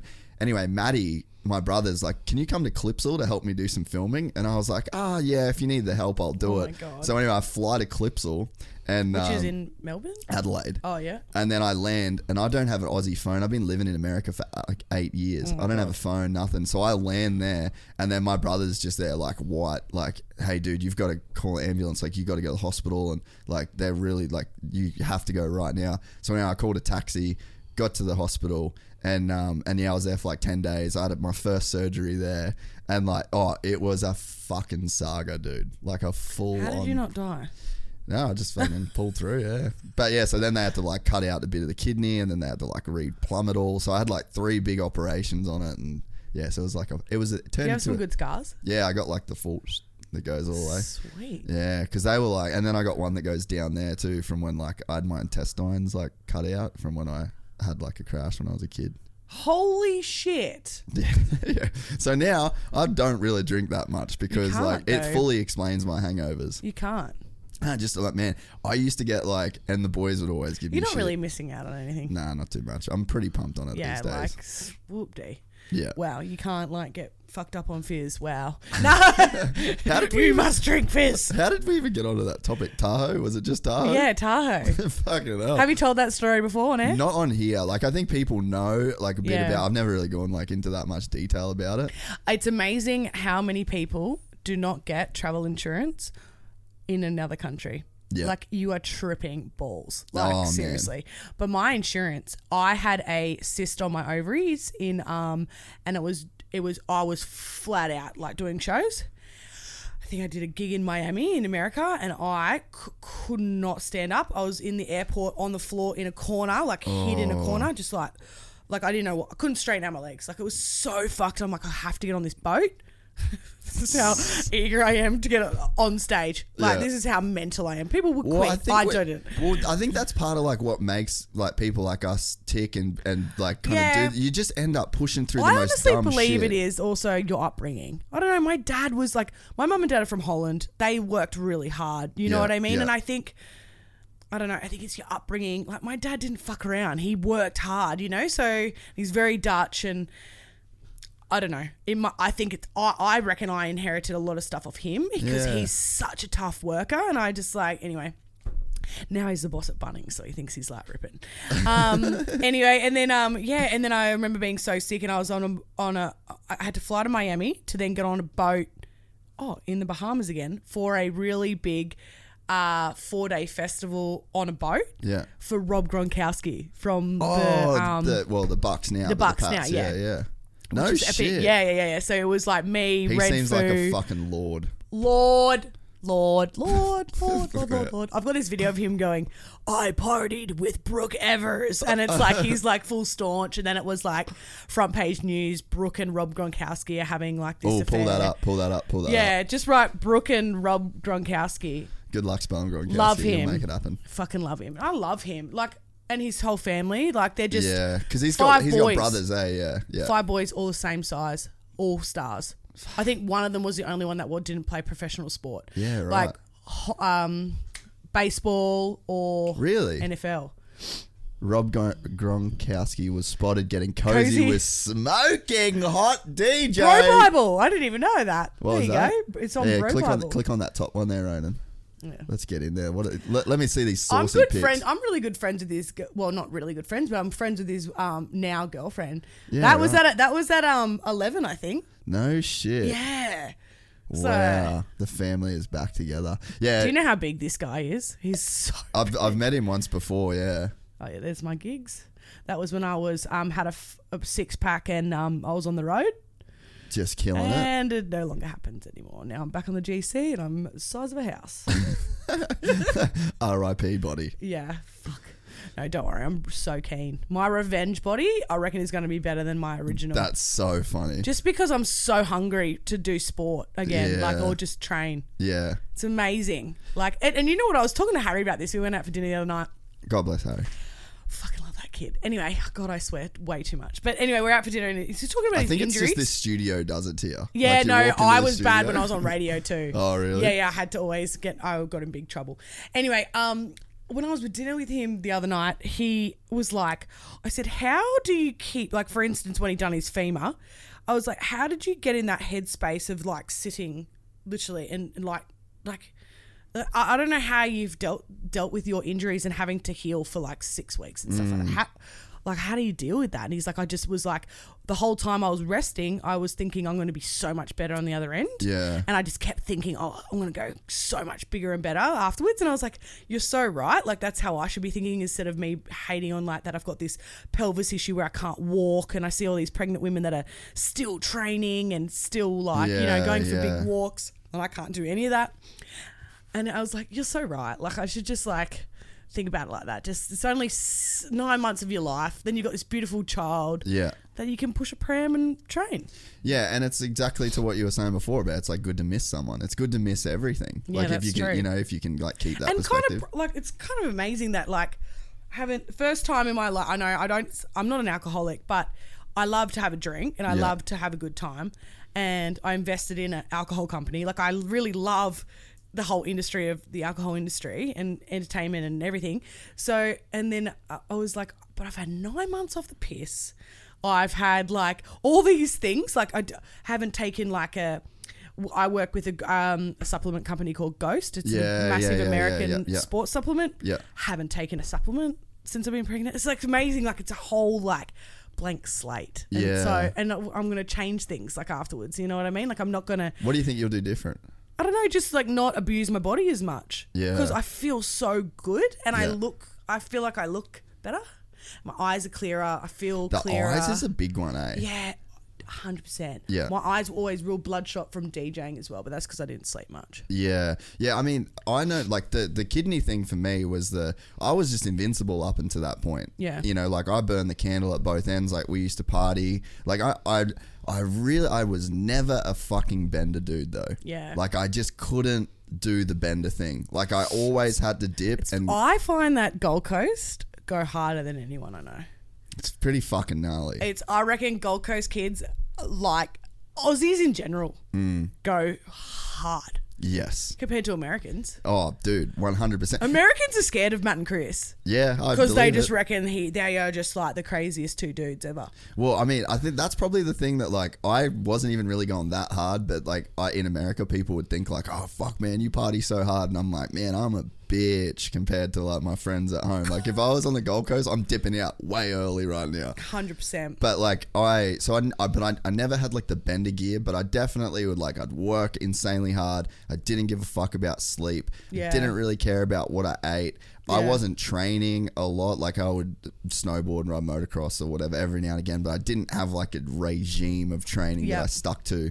And then the kidney thing happened and I was forced back into Australia. That pretty much fucked me in America with like visas and stuff like that, with just the timing of like I left the country when I didn't have my working visa. And that's another thing I have to renew as well, that they'll probably like... Oh, it's a fucking yeah, it's huge. But yeah, like, so it caused this shift to where now, like, if you ask me, like, my priorities in life, one of my top 5 priorities is just body and mind. Yeah. And it's like, I put such a premium on, like, eating good and making sure I train. Like, I started doing jiu-jitsu and I do that pretty much every day. And it's just like, there's a real premium that I've placed on that now. And that's pretty much been because of that kidney thing happening. It's, I guess, the same with you being pregnant, you know what I mean? Like, it shifts your perspective. And also I think hitting your 30s, I don't know, shit stops being as easy. Yeah, and injuries and things just pop up and recoveries are harder and yeah definitely.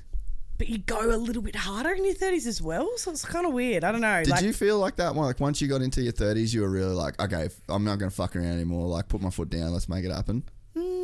Or did you kind of have that the whole time? I've always been real hungry. In my 20s, I'll do it. Yeah, I'll do it. Even if it was for free. Yeah. Whereas now it's like, you know what? No, I'm going to get paid for that. Matt used to crack the shits real bad at me because I used to be like, yeah, I'll shoot that cover for free. Yeah.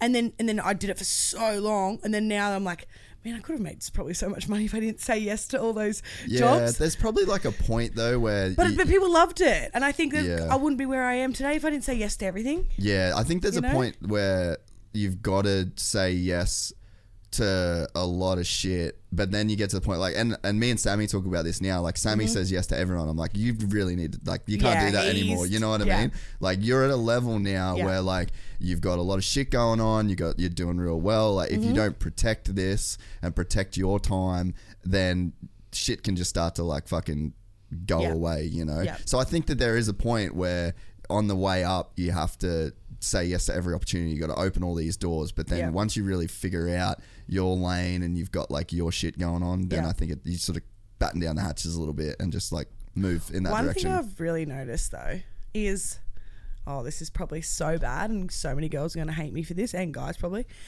I feel like when I was in my early 20s, like, I worked and did so much shit, right? So much.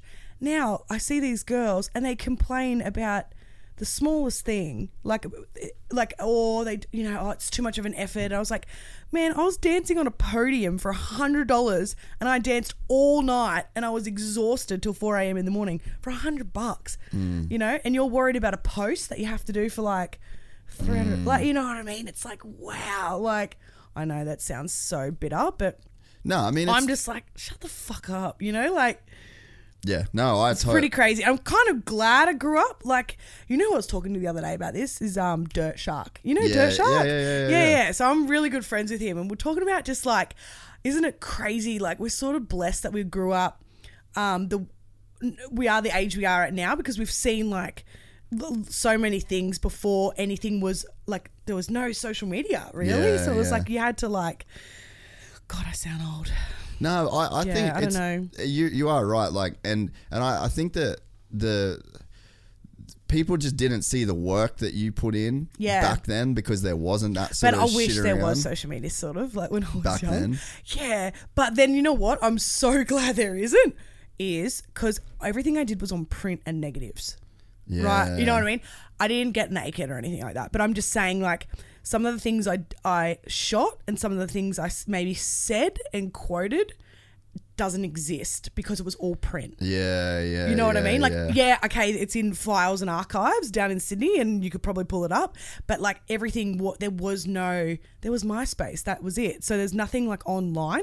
So, and even when you Google, you can't really find much. Yeah. So it was all like, so that was kind of good for a lot of people, like including like there's some really big celebrities now that are probably in their 40s that wouldn't want any half that shit coming up. Yeah. Well, yeah, and we live in such like a different time. But I feel like, because I've thought about this, I mean, I probably say way too much shit on here that sometimes like I probably shouldn't.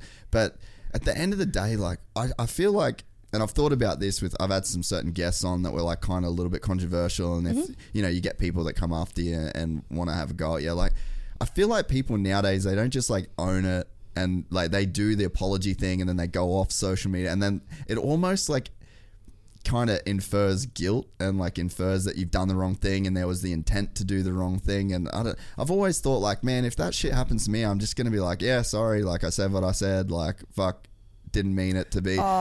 People, it just doesn't seem like people do that though, right? Yeah. It seems like there's a script that people follow and it's like... It's the same shit. But it's also so many things bite you in the ass. Like, it depends on your status or whatever. Like, I saw Justin Timberlake do a big post where it was in the news that he's, like, apologises to Britney Spears and stuff because she is the way she is. And he had to apologise. But I think it's obviously his management and stuff like that. Yeah. But I'm like, just like... Isn't it... Like, whatever like happened in their relationship and then how it's affected Britney Spears, you know, or whatever. Like, it just sucks that he has to do. Oh, I'm so on his side. Like, it probably sounds like I'm taking sides, but it's just like, oh. But there's just a script annoying. that people follow now. It's the same script. It's the same writing. Like, yeah. But you can't get away with shit now. No, you definitely. Do you know what I mean? Yeah, but I think that's what I actually worry about my children, my future children. Is just like, you know, like when we were young, we didn't have camera phones.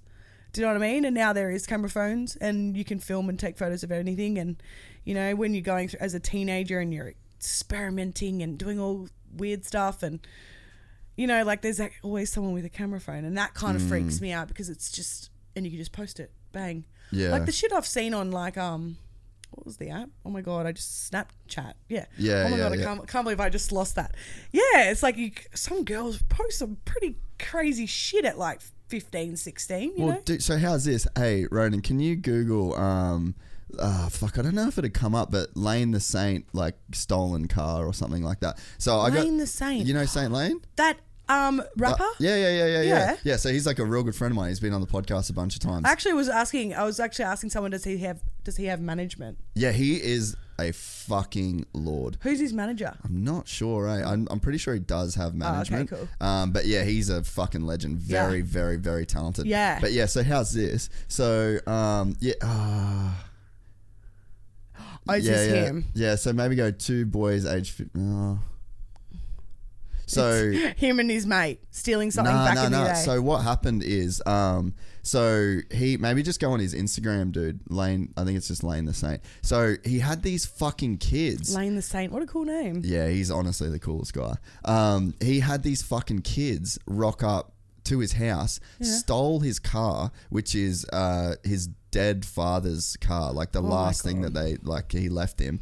And so look at all these kids. So go to that one there, yeah, right there. They're fucking posting on TikTok in the stolen car, saying that they've stolen this car and shit like that. So then click out of it, dude. Go down to the dancing videos. So these are these girls that are like, they've stolen his car. How are they not getting arrested? Yeah, so I think they have been, but then the media obviously like blurred out their faces and stuff. Pieces of scum. Yeah, so then Lane's gone like, fuck this. I'm gonna you want to post my stealing my dead dad's car? Is this it? Yeah. So this is it. It was a male and a female. Okay, so how did they get in the house? So they broke in. So a guy and 3 girls broke into this house, and they're all like 14 and 15. 3 people broke into my house and stole my car and cash. It's an Audi Q5 Rego, blah blah blah. It's a nice car. Yeah, so his dad just passed away, and that was the car that he left him. So yeah, these There's kids. no insurance on the car? I'm not sure. I think it's more the sentimental value of it. You know what I mean? Like the fact that it was his dad's car. Wouldn't you just love to get up and headbutt these little shits? Little fucks, eh? But you know what the problem is with these kids? They've got knives and stuff like that. You just don't know what Yeah. Do you know what I mean? Yeah. But how's the fucking so you want to talk about kids getting up to dumb shit with fucking phones? But why is it so big at the moment, stealing cars on the Goldie right now? I wish it I is knew. so big. It's become cool to steal a car. Yeah, and that's what I mean. They're posting it on TikTok and all this bullshit. My girlfriend, she's single, just newly single, 2 children, they were asleep upstairs. They pulled open the garage. She had her keys in a basket thing, near her door. Yeah. So, which kind of sucks, but so many people do that. Yeah. Anyway, grabbed the keys, took the car with all her stuff in the car. She goes, I'm so lucky because her whole business is on her laptop. She's like, I'm so glad I took my laptop inside that night. They took the car. They also tried on a few other houses up as well, but they only got Jess's car. I shouldn't say her name, but anyway, can we wipe that out? Yeah, I'll wipe that out. And make a note of the time, so we. Yeah. And they found it in Boondall, Brisbane Way, and someone had been shot in the car as well. What? And they were young kids. Fuck off. But get this, it took 6 months for the police to finally do something about the car. They were even going to give the car back to her, right? But then they found drug residue in the car. So they're like, okay, we have to keep the car for longer, blah, blah. Anyway, it went on for ages. She had to pay for a rental, even though she had the high insurance, stuff like that, right? It's so bullshit, right? It was just such a fuck around. She had to take her kids to school, you know? And then it got to a point where they ended up finding out that someone got shot in the car. Fuck me. So she was getting the car, then when she wasn't getting the car back, then she went and got a lease for a new car, and then they're like, okay, no, we are going to give you the car back, and then she had to cancel. Like, it was just like the biggest shambles, just because of these little shits that stole the freaking car. So the problem is though, is like you can't just go to the kids and be like, the kids are the problem. There's obviously something going on. Like let's go back a few layers. Like, do these kids not have shit to do? What's up with their parents? Is there, are they living in like low socioeconomic areas? Like, there's got to be some shit that's going on. Like we were talking about. It's kind of a little bit gang. I think it's like these little gangs. They're kind of like amongst themselves stealing, going for these joyrides and just dropping the cars. I don't think they're like stealing the cars to like keep and resell. I think they're just doing it for like a little bit of fun. Yeah, there's for the just night. like nothing else going on. Yeah, and I think a lot of kids are bored. You know what it's like being 15, 16, 17. You can't go out. And you're a teenager and you don't want to go to like a disco for like under 18s that are like, you know what I mean? Yeah. You're in that weird little age. Weird age that you don't even know, like you want to go party and... That's so true, eh? Oh, I hate that age. I remember hating it because I was like, you're not allowed to drink. Yeah. But you want to drink and you want to be cool and go to over 18 stuff. Yeah. So you're in that naughty era. Yeah. Well, I had a fake ID.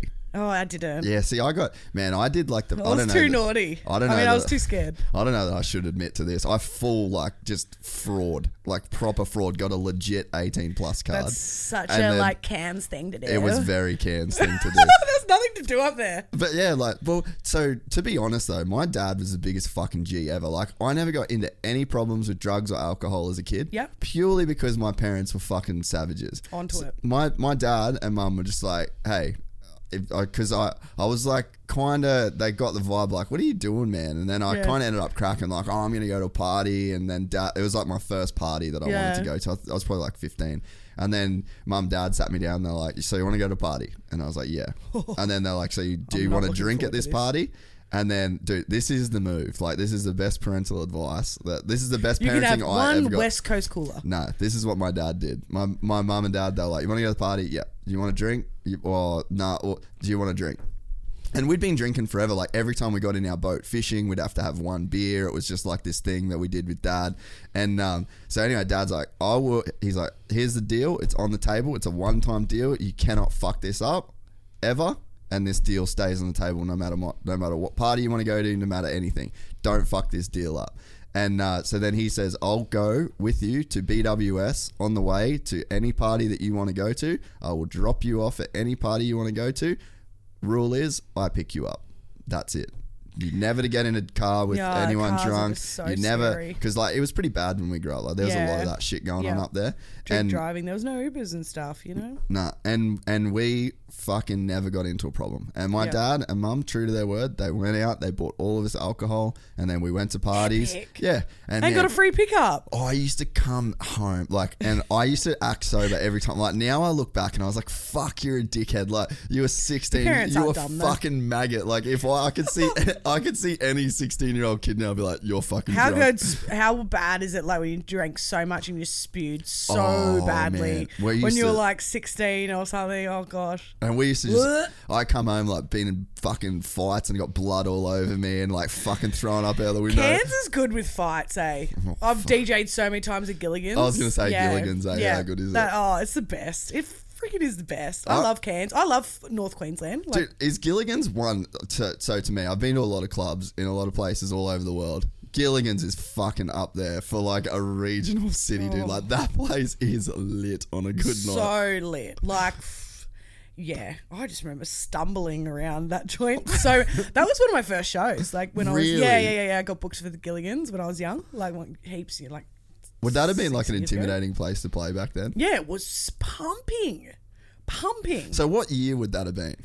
That would have been, I don't know, like say 7 years from today.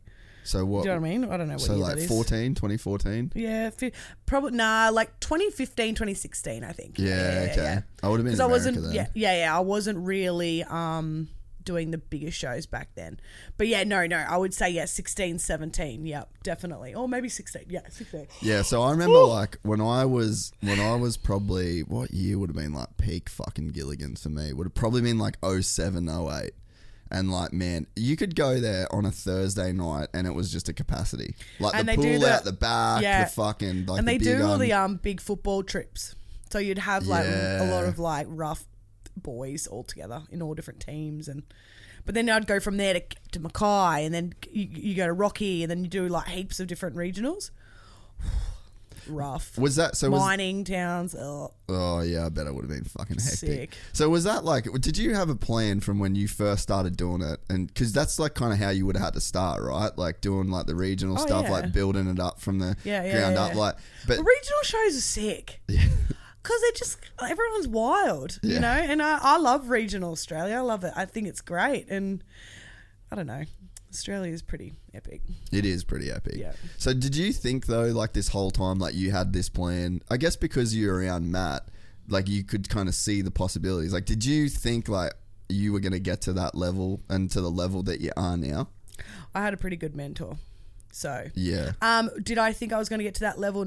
Like I wouldn't say. You know, I think of like David Guetta as like the highest level. Yeah. So I'm nowhere near David Guetta. You know what I mean? So it's like I'm still on the road. Like, and then I'm stopping for a while just because I want to be a mum. But I've actually got a few bookings for the end of the year. Yeah, one in June and then one in November. So I've just got them penciled in because I'm like, you know what? That's a bit of a goal I can work towards. The one in June or July is in Ipswich. It's for the Ipswich Cup. Yep.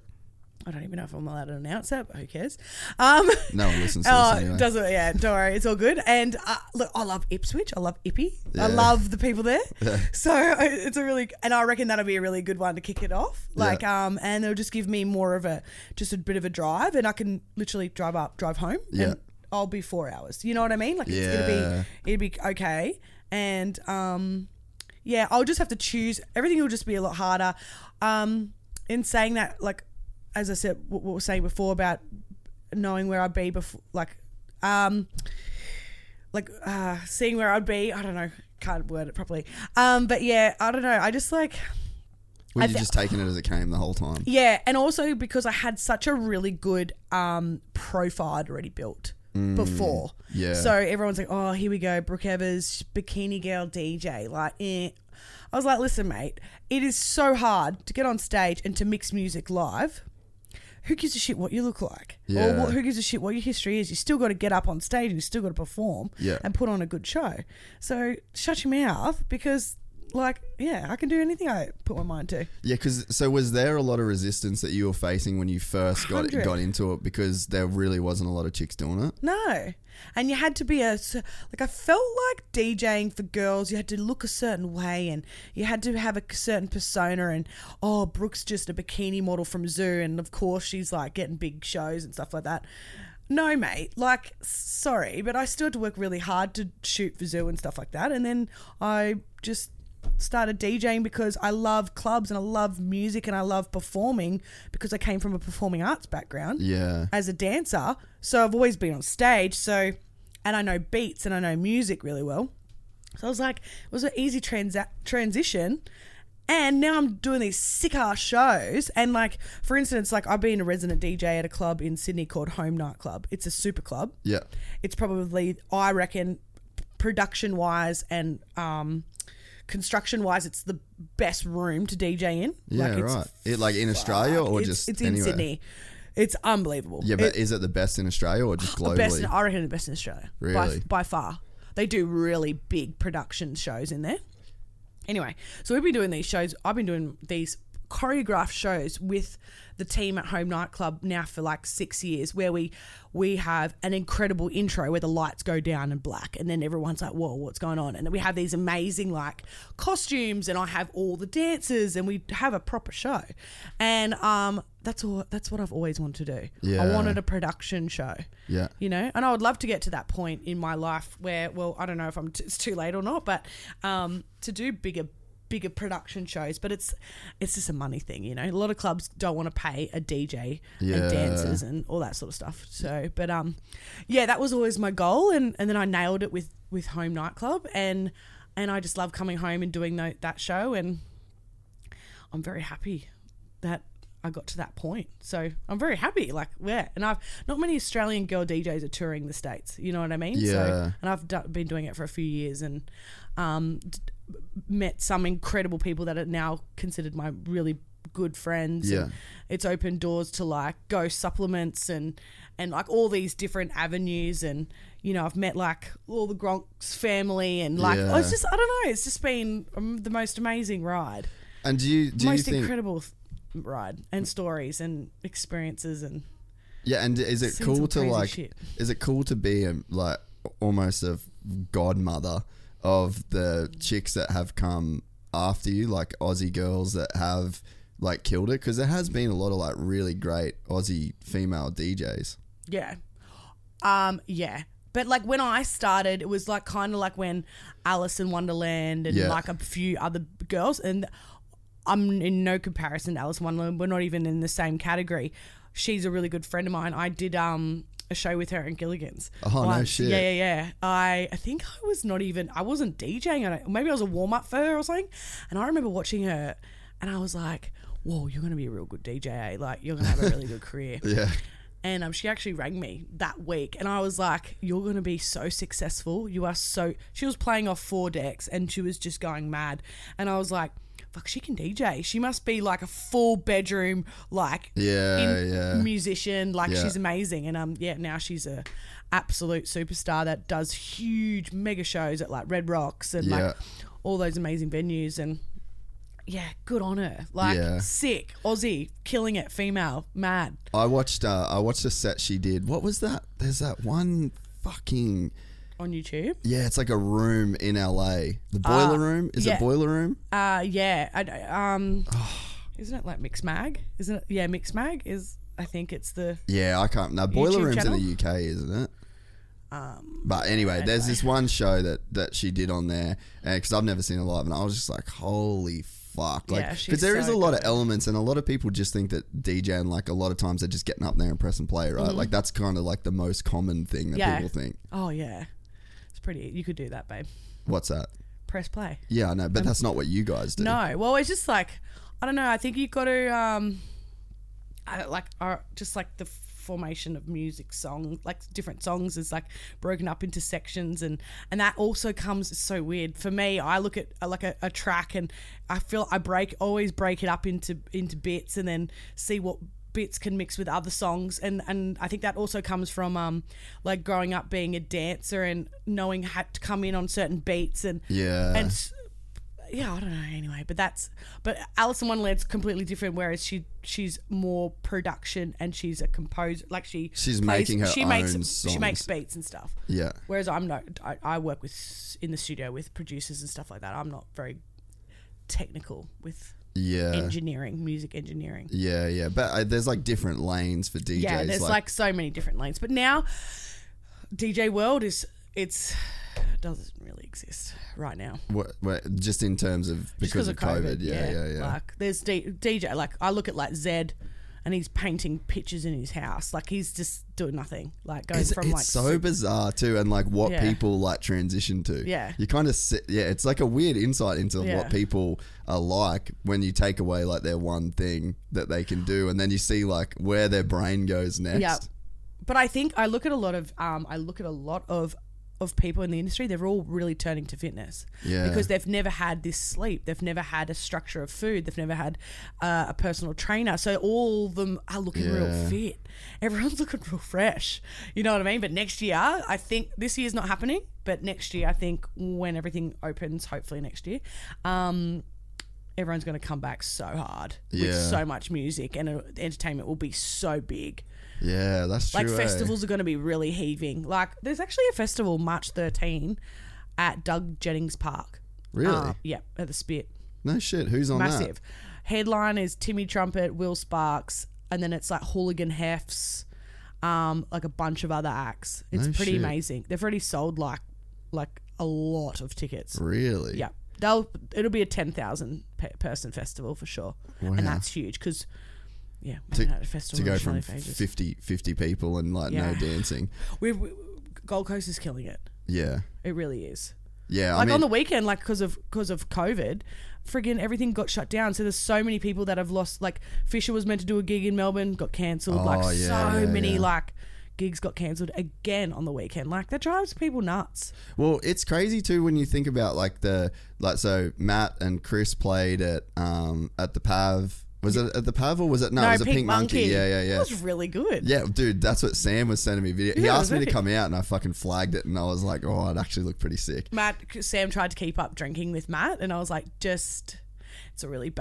it's going to be bad. And then he's like, oh, I got so sick afterwards. I was like, I told you not to drink with Matt. He's really bad because he's a big drinker. Yeah, and we went riding the next day and it was like 1 trillion degrees, dude. Like, man, the sweat coming off the grape man was out of control. He's grape man? These are the grape man. No, the grape man. Yeah, he would have been sweating. Yeah, that was good. But then like Fisher played at the Pav, so like, and they're not traditionally like venues that you know those guys would play at. So I mean, even that's been kind of cool. Yeah, Pav's like smart. You make tons of money if you got Fisher playing.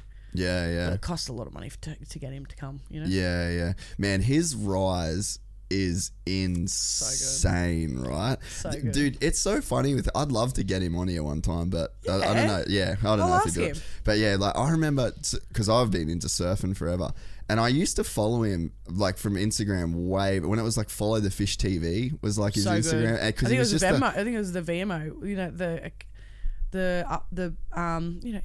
Vimeo. Vimeo. Yeah. When he uploaded that, he had a channel. Yeah. Sponsored by Reef. Yep. Follow the Fish TV back in the day. I think that's where it all started. Like he was always a pro surfer. Yeah. But I think that's where it really caught on that this kid's like funny as fuck. Well, and he just like his personality didn't fit in surfing. Yeah. And it's like he was this awesome surfer, and he was like in the sand. Everyone fucking loved him. Like he was just the dude or in that industry. Yeah. But like I just don't know that surfing kind of knew what to do with him, like or how to, because he had like good sponsors and shit like that. He was so fucking out of the box. Yeah. And then to just go and just to transition the way that he did into music and it like fits his personality so well. Like he gets to just fucking send it and carry on. But like, man, the way that like a rise of a star and an international star too, you know, like oh mate, he's a big deal everywhere. Europe,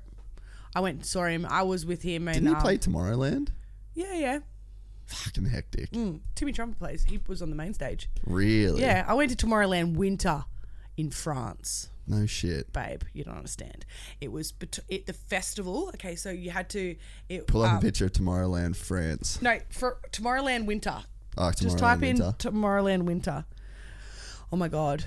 You catch this car up the mountain, all the way up to the top of this mountain, and then you go over it, and then down. It was like this... It's like the festival in the bottom surrounded by this mountain. Whoa. And it's snowing. So you're at a festival and it's snowing. What the fuck? Babe.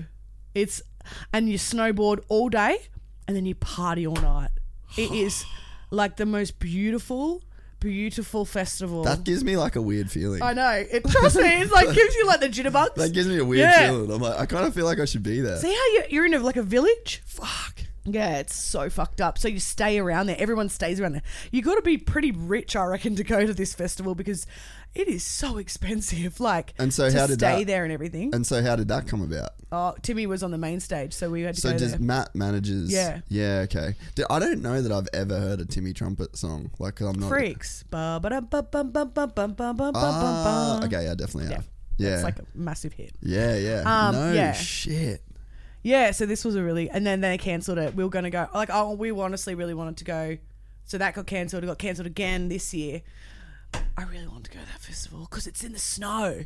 So you're in snow gear at a festival. Yeah. Epic. Have you been to like Burning Man and shit like that? No. Okay, so Matt went to Burning Man last year or the year before, and he reckons it changed his life. But I'm not. It's like I'm not ready for Burning Man yet. You know what I mean? I'm just like not really. I'm the type of person that likes to go to a festival for like 5 hours and call it quits because I just like it's too hectic. Or I don't know. Just Burning Man. I can't. I don't know if I could be in a festival for like 4 days in a car showering. I don't know. Have you been? Nah, I really wanted to. I really want it. You know when I want to go? I want to go when I'm like in my 60s or 70s or something. Yeah, and just be when like my kids are grown up and I'm like free. Like, I don't know. It's just like be this acid weird. grandma. Yeah, fully acid grandma. Like, and just run around topless as acid grandma, like with hair in my bum and just peace out, yo. Yeah. I don't know. I'm not ready for Burning Man yet. Yeah, see, I feel like I was ready, but it just got clipped from me. There was 1 year that I was going to go. It depends on who you're going with too, I feel like. You need a crew. solid crew. Yeah. Like a good crew that are like really open-minded and know what's happy to just, up. if you get lost, I'll be sweet. You know? Like I feel like, because it's like... Because it's a very transient place. Yeah, and I feel like you could get lost and you won't find someone for 24 hours or something, but are you going to be all right, you know? Yeah, man, I was going to go...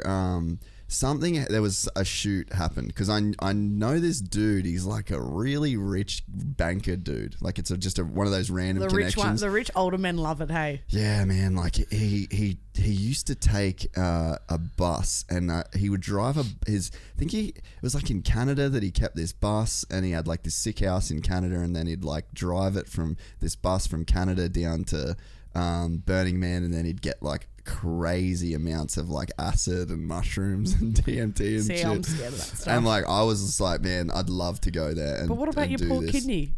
Yeah, not true.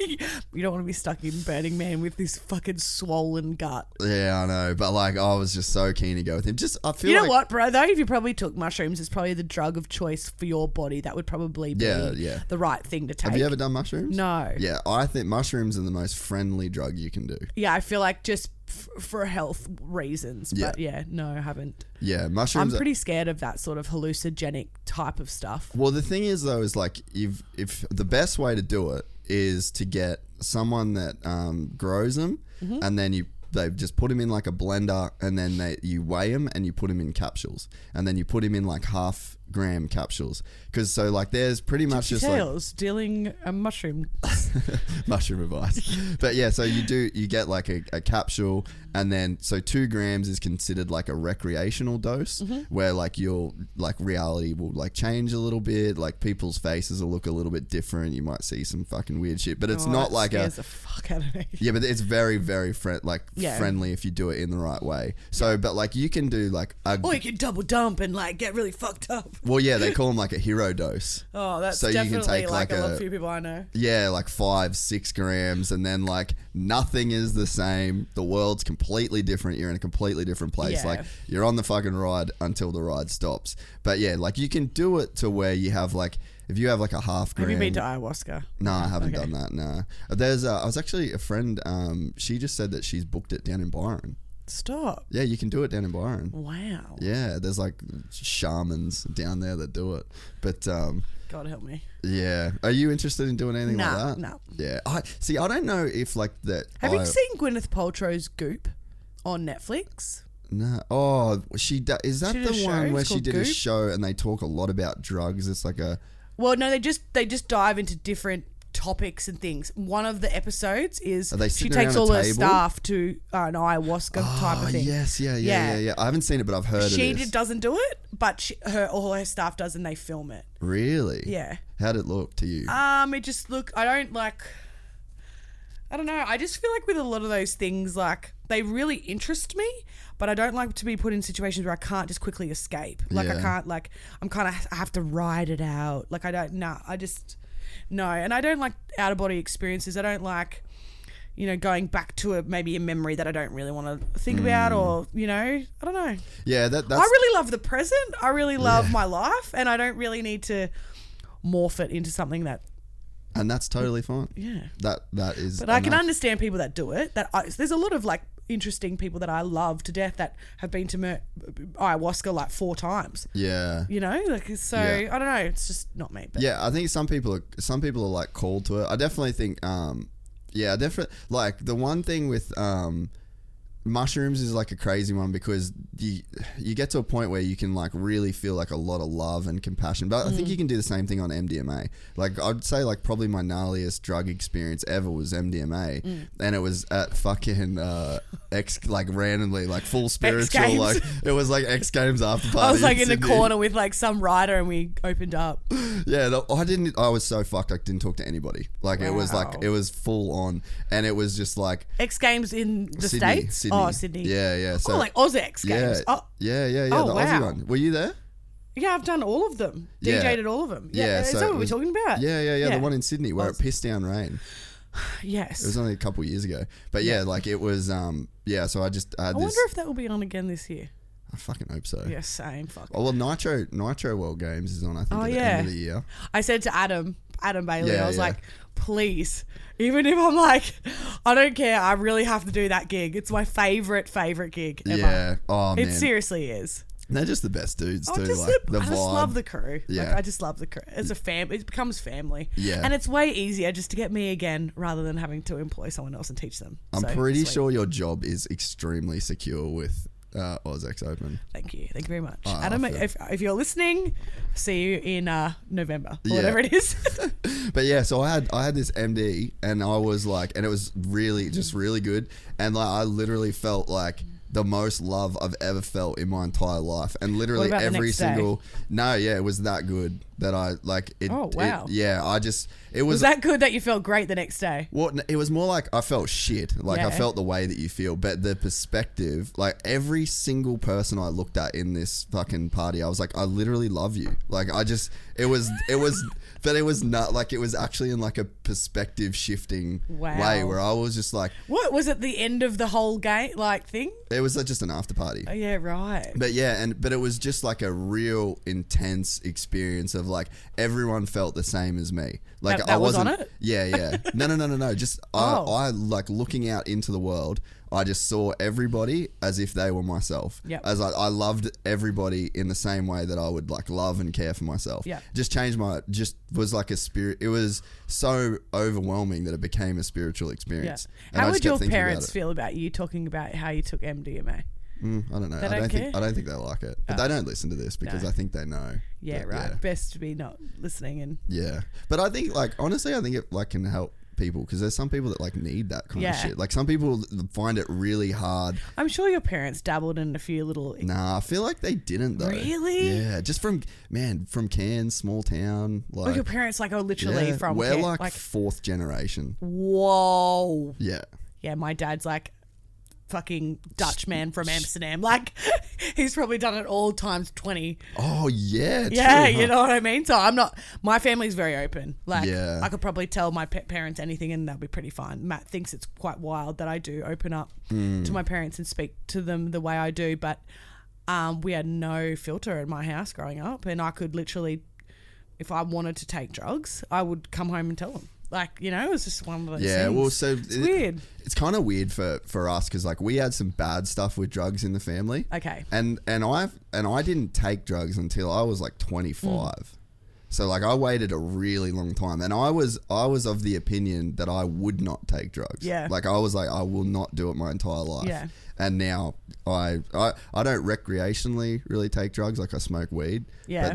But that's it. So like and I was always worried that as soon as you took drugs, you got addicted to drugs? Oh my gosh, weed. That's probably, I hate weed so much. Really? I've done it a few times and I green out, vomit for like hours. No shit. Yep, but do you just so do you just smoke too much, or even if you just have a little bit? I think it's just because it's some of it you get is so manufactured. Yeah. Like, are you having it in LA? Yeah. Yeah. It's fucking so strong. strong. Yeah. I just green out. And I try to be cool and do it, and then it's like, game over. Man, like, you can get... I'm like, whoa! And I'm like, ugh. Yeah, no, I've been out the front of my house, can't even get to the front door because I'm trying to get in from a party, and then I'm like, I'm so green. I'm literally in the grass green. Oh, well, there's a weed culture in LA. That's where I started. That's where I started smoking weed. I don't know how these girls can smoke the amount they do. It's just wild. People over in Australia have no idea about weed culture in America, eh? It's like... nothing. Yeah. It's like nothing. Because I've worked in the studio a lot with a lot of like people, and they just smoke weed like in the studio, and I'm like, I start getting high. I think like just fuck being yeah, in there, that shit is like, real. Whoa, and then you get a headache because you're not really on it, but you are, and you're passively on it. Well, the crazy thing with America is like prescription drugs. Like fucking lean, like so man, heavy. I've seen crazy shit in recording studios with artists. I just can't believe as well. People, okay, this is another thing, like weed and driving. People smoke weed and drive cars. How the fuck do you drive a car? Like, I just can't. Yeah, you've probably done it because you were there and doing it. But like, a lot of guys love smoking weed and driving. But I'm like, gosh, I can't even see properly when I'm. Yeah, I think it's just like a tolerance thing too, true, true. But yeah, I'm a bit of a lightweight. Yeah, but the prescription drug culture and just drug culture in general, like painkillers, man. Like I'd never taken a painkiller. I got oxycodone. Codeine, yeah. When I had this cyst on my ovaries when I was in Miami. Yeah. And it was so bad. I went to the hospital in Miami and they said, they didn't really know what it was. So I don't even remember because I was so in pain that I just don't remember. And I was like, I have to do this gig. So they're like, here, take this oxycodone or whatever it's called, and to get through the weekend. So I did. Was it in America? It was in America. Oxycontin, it probably was. Yeah. I forgot what it's called. Yeah. I took half of one.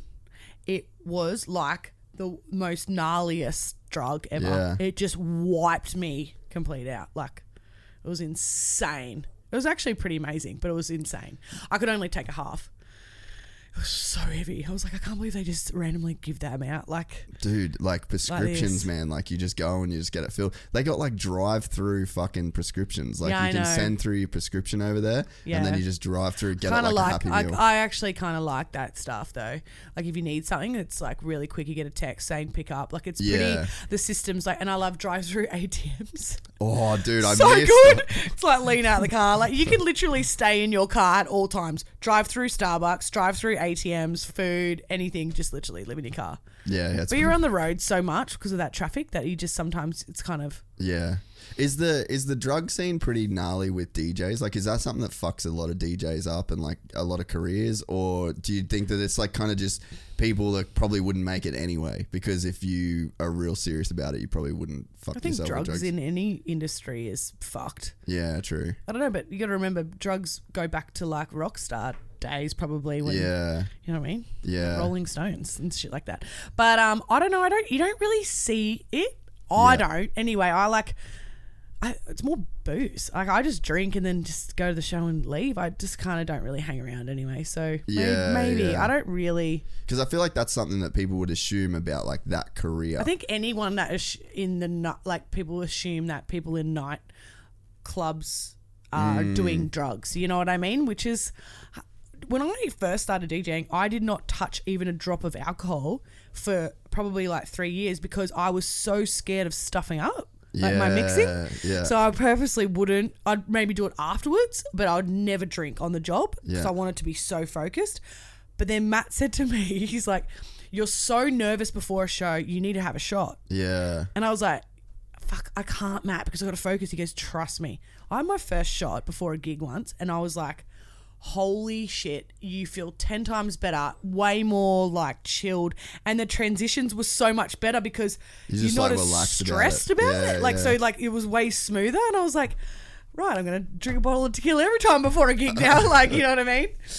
Yeah, but Well, that's kind of watch it a little bit, but that's kind of one of the things I was like, I guess that's why drugs have been around for so long, is because they do have a function. Yeah. Like they definitely can, 100%. they can definitely change your perspective. They can definitely change like your level of anxiety. Yeah. But I guess like, but then you got to live with it the next day, and you got to get from A to B, right? And if you got on it all night, like fuck, that's the one reason why I hated drinking too much at a show, because you got to get on a plane at 7 a.m. yeah.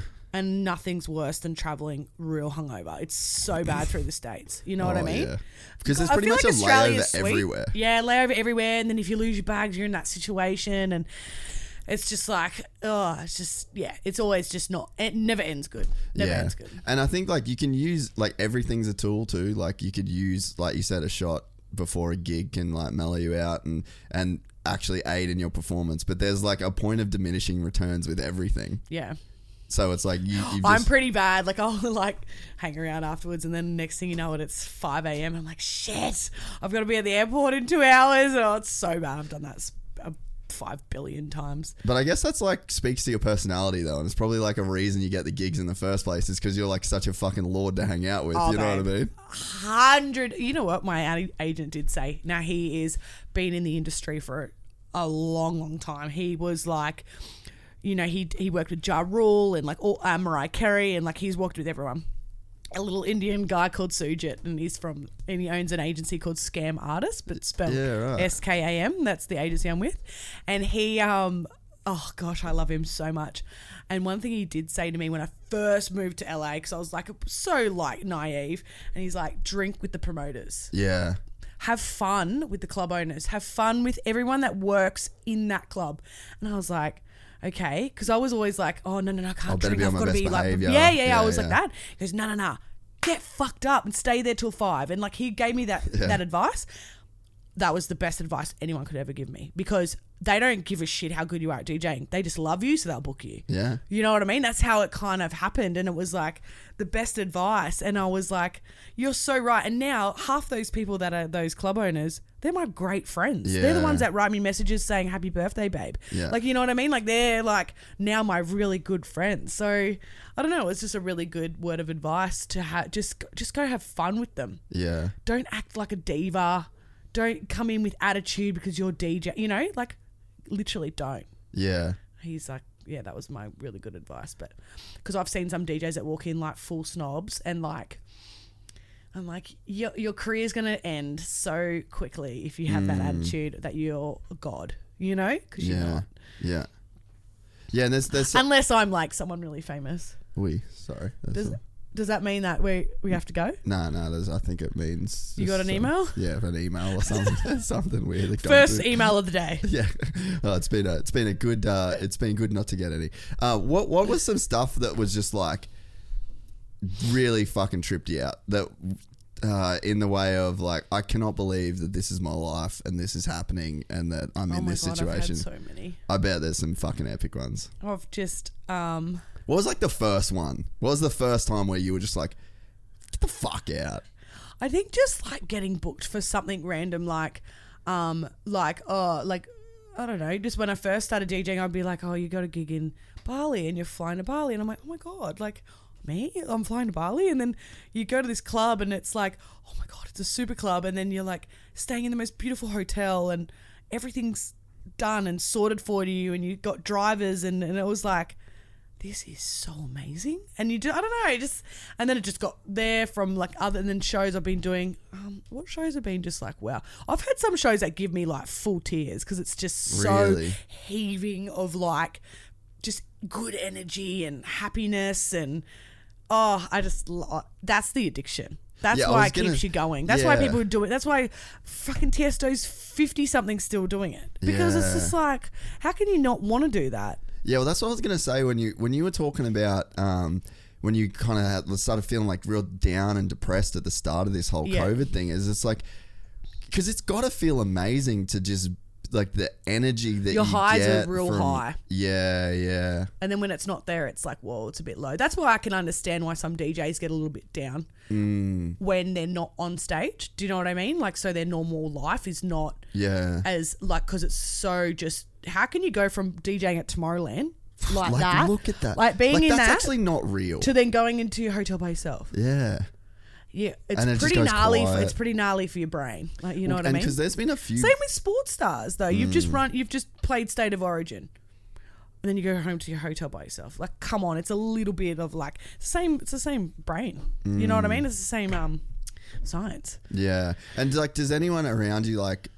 Can you manage that, or is that something that is just like this really hard thing to go through? That's why I reckon you've got to keep fit. Yeah. Because as long as you stay fit and you eat good, you're happy.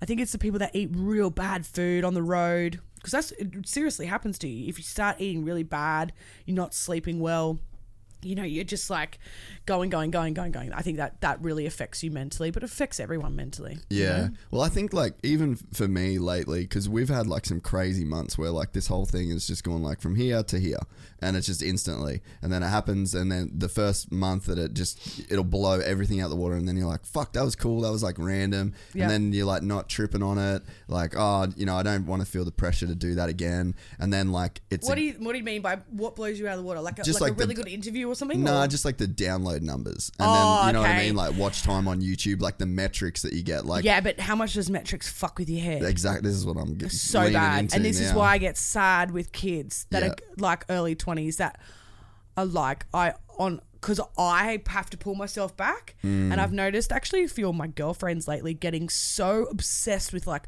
have you seen what such and such has uploaded about immunization? And I'm like, if you just didn't look at it, you wouldn't be feeling the feelings that you're feeling right now, you know? And Yeah.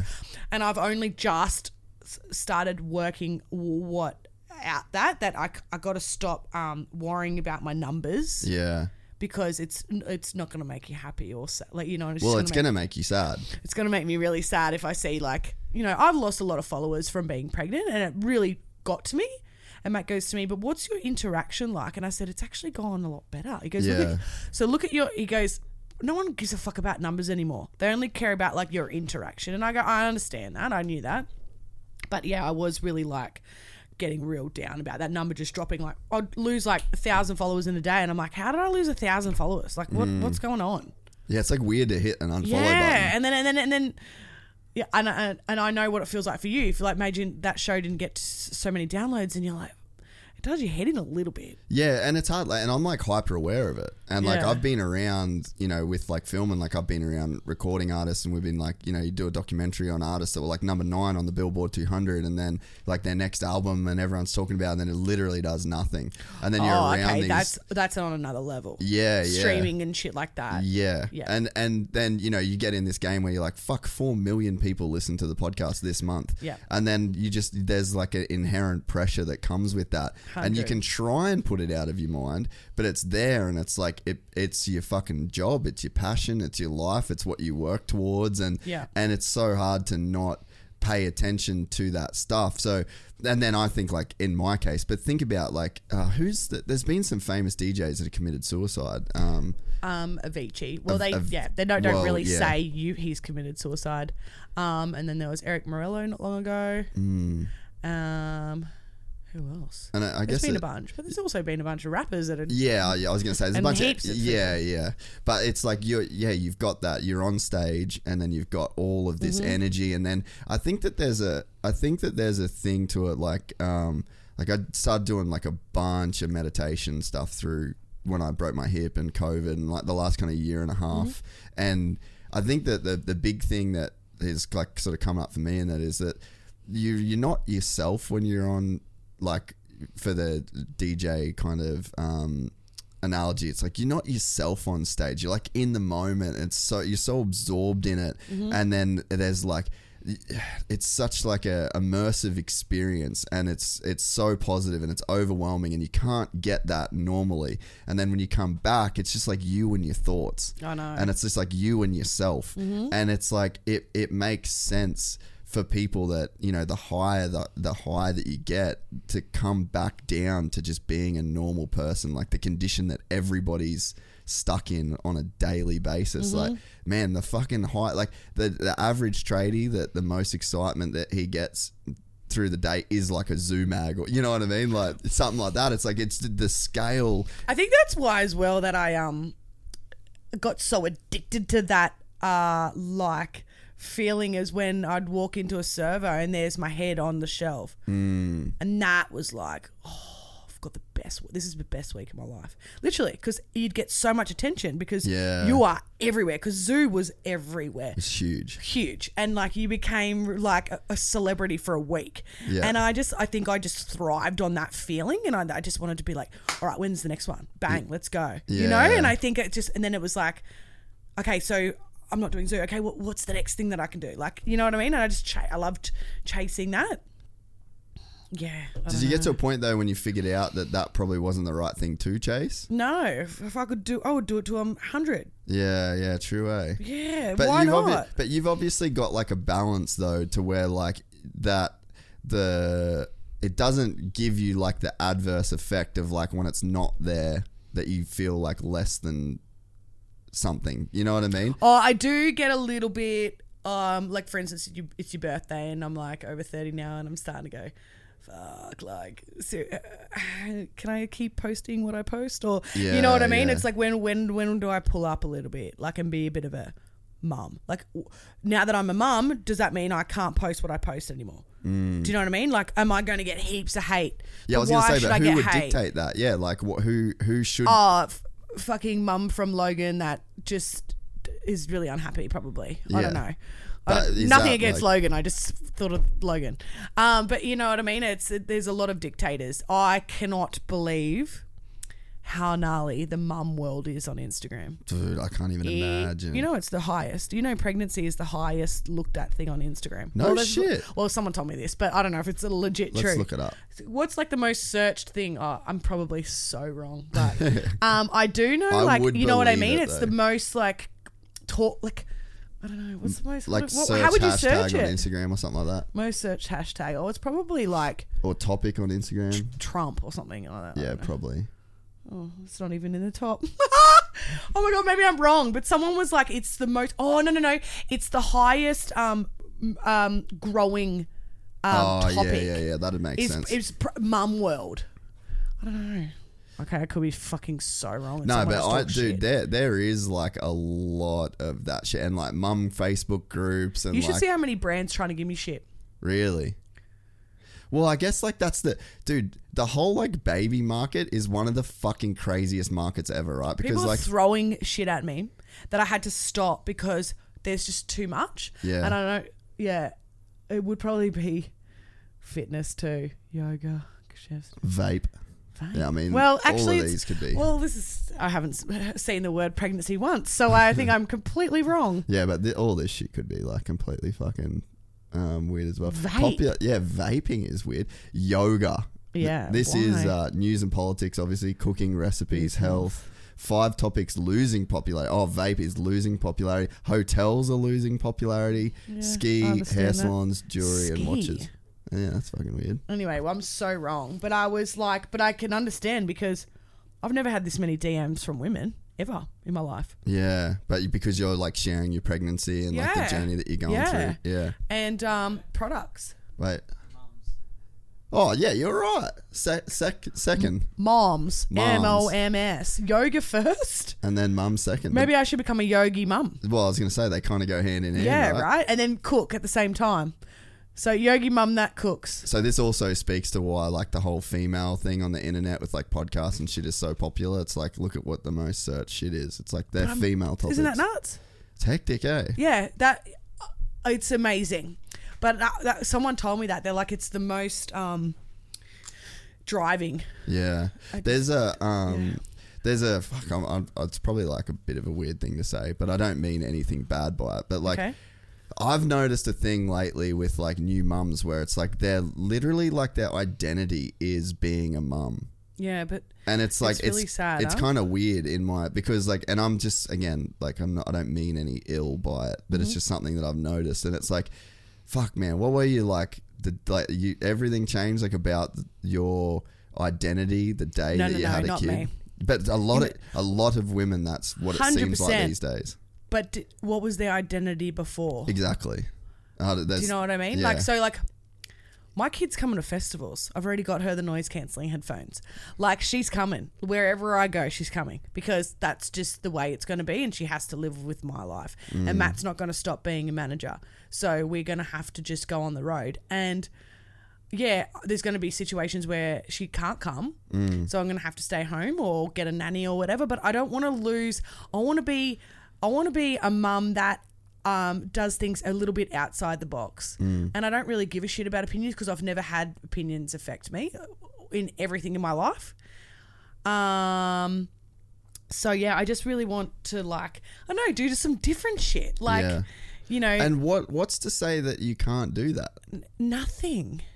I mean, like there's except the comments, except the mums on things that tells me that, oh, you shouldn't be putting a baby on that many planes a week. Yeah. Oh, the baby needs to be in a proper sleeping pattern. Yeah. And I was like, what about babies in third world countries that are like surrounded by bombs? Like, I'm sorry, but I don't think they have a sleeping pattern. Yeah. Do you know what I mean? Like, it probably gets disturbed by landmines. Yeah, like there's so many different situations, and you know, she's got to fit into my life, and this is what a lot of people say to me. She's got to fit into your life. You can't just change your whole life for her. You know what I mean? And of course everything will change, and it'll be completely different to what I know, but I want her to come along for the ride. Yeah. It's the best ride ever. And it's so cool because... She's going to love it. Well, like, you think about who are all the people that you know? Like, interesting people, the people that you rub shoulders with constantly. Like, they're not normal. No one's normal that I know.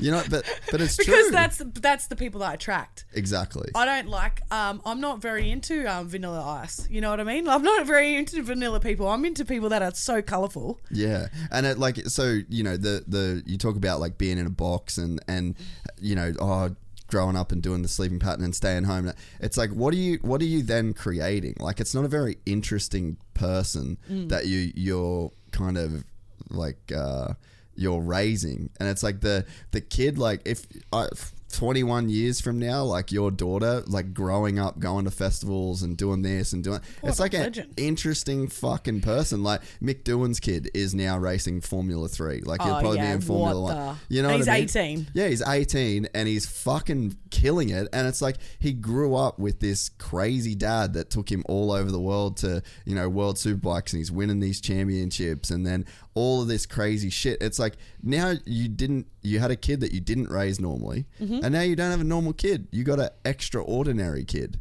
And it's cool. You know, and I think imagine if your dad was like Ozzy Osbourne or like... I was going to say that one might be like too weird. Yeah, that's too weird. But like I always think that with rock stars, like being the daughter or son of a really famous rock star. Well, maybe that's like Mick Jagger. Maybe that's actually too that's far. Being extreme. That's probably neglect. Like you guys are probably in the sweet spot. Yeah, you know what I mean. Yeah, I should not compare myself to Mick Jagger.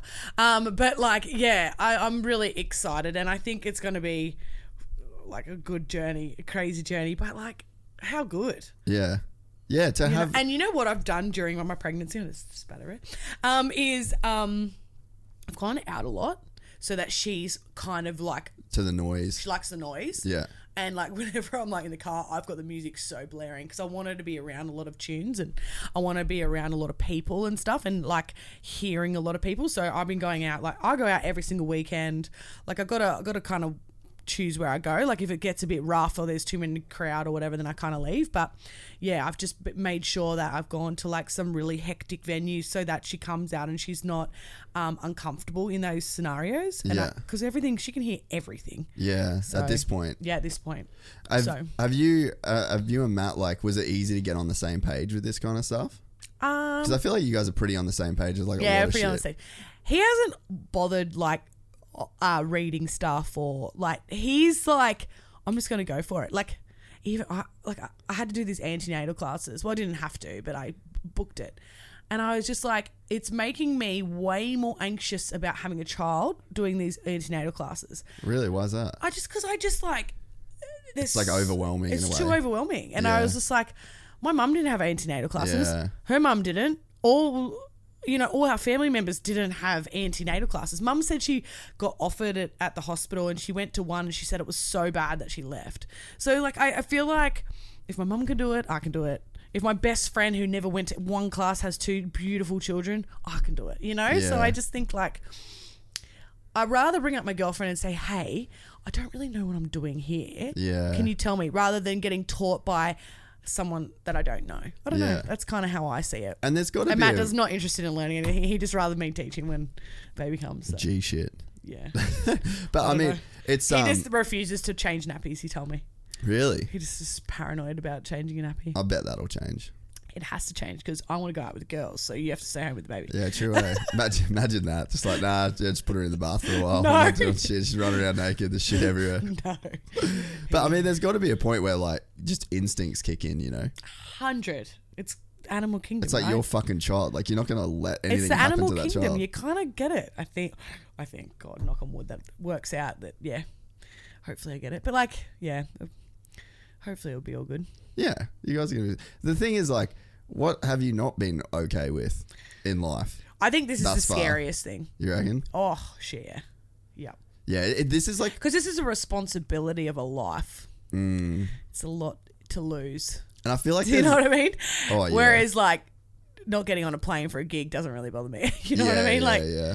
The consequences are different. consequences are so this is like, and then it's pretty wild. Do you think that you guys are going to you'll still go back to LA and so like that part will stay normal? I think we definitely will go back to LA once COVID chills out. Oh, excuse me. Chills out a little bit. Yeah. Like definitely next year. We have to. We've got a house there. Yeah. Like, you know, we've got all my stuff there. Like full on. So I want to go back as well. Yeah. And I think it's good because LA is quite central and it's closer to Europe than what Australia is. Australia is so away from the rest of the world. Yeah. It really is. And like to get to, say for instance, Amsterdam from Australia is fucking 48 hours of travel, you know? So LA is just so good. You just fly to Miami, whatever, or New York or whatever. It's just so easy. Are you guys, do you do a lot of shows in Europe? Like is Europe still like a big part of... We don't, like me and Matt, but our artists do. It's mainly Tim. So how does it work? So Matt's got a bunch of artists under his management. Yeah. And then and you're obviously like kind of involved in that. Yeah, as well. I just get involved a little bit. I kind of don't really get involved, to be honest, but it's pretty structured and scheduled, and there's a lot of staff members that, you know, look after everyone, and it's called Jack Management. Yeah. We have a rapper, filler, then we got Timmy Trumpet, then we got Stafford's, me, everyone manages do whatever. Yeah. And then who else we got? Oh my gosh. 5 Grams, a new DJ from Sydney. Yeah, there's a bunch. Matt interviewed another one yesterday. So yeah, it's getting bigger. It's like moving, and I don't really get it involved. I really want to manage. I actually hit up Lucy and Nikki to manage them as DJs. Oh, really? Yeah. Do you think that that's something that they could do? I really wanted them to DJ, yep. Damn, that'd be cool. I could see that happening. Just because they like tunes and they like festival vibes, and they're very in touch with a lot of DJs, and they get it. Yeah, yeah. So it would be quite easy to teach them. They've been doing a bit of music stuff too, like their parties and shit. They've always got like DJs and stuff. Like it's really easy to market. That'd be really good corporate DJs, and make a ton of money. So what's a corporate DJ? Corporate DJs, like they'll get booked by like nastygirl.com or Sephora or Maya to be a DJ that day for a huge event. Do you know what I mean? So it's like that's what I would call a corporate. There's big money in that, and also like they'd be great at a Splinter in the Grass festival with a Jagger and Stone pop-up tent. Yeah. Do you know what I mean? Yeah. Jagger, is there people doing a lot of that stuff these days? Yeah. Yeah. Really? Yeah. There's a lot of like influencers that are also DJs that have cool brands. Yeah. It's all tied in. Yeah. And it's great and it's fun. I'd love to. That's who I would like to manage. Yeah. I don't think I'd be very good with like a really hardcore musician. Yeah. That's a little bit like, it's not your lane. It's not my lane. I'm more of like a kind of high profile. Like I'd like to work with like more high profile people, and especially girls. I'd love to just work with girls and start managing a few girls. But yeah, it's just a matter of time. I will do it. I was going to say that's like probably the next. That's your Yeah. I probably will start looking at. I found a few girls that I reckon would be awesome as DJs. But you gotta be in love with it. Yeah. You gotta be frothing on it. Yeah. So it's like, it's hard. It's pretty much a full-time job. So if you've got tons of stuff going on, it's a bit hard. Yeah. But you can kind of structure it in a way. Yeah, I feel like, with Lucy and Nikki, they've got like a lot going on. Like they could probably go in a bunch of different directions at this point. 100%. They're like, and they're beasts with work ethic. You know what I mean? Yeah. There's not many girls like that. That's what I'm saying with girls like, they're a couple of years younger than me. Yeah. But yeah, good work ethic. Yeah. Well, I think too, like... And they're from up north, I was going to say, I didn't know a lot about them, but I know they're from Cairns. Yeah. And I know that when I think I was like still living in America, they were renting an office at Gold Coast Studio. Like the first... Yeah. So like that's the first time I knew about them. And like that's like a while ago, and they're doing the Jagger and Stone. Like it's still Jagger and Stone. Yeah. I think that's one thing that a lot of people like... Sammy's such an awesome example of this. Like Fist is 10 years old. I know, and it's going so well. Yeah, but people think it's like this overnight success. Yeah, that's true. And I'm sure it's probably the same with Jagger, is that they think like, oh, these girls are like killing it. But man, they kind of would fucking like, they were renting an office for probably like $250 a week, and the Gold Coast Studio sitting in a container. Yeah. You know what I mean? And that was like years and years ago, and they're still doing the same thing. I think that's probably like one of the things that people don't respect enough is like how long you got to stay in the game. 100.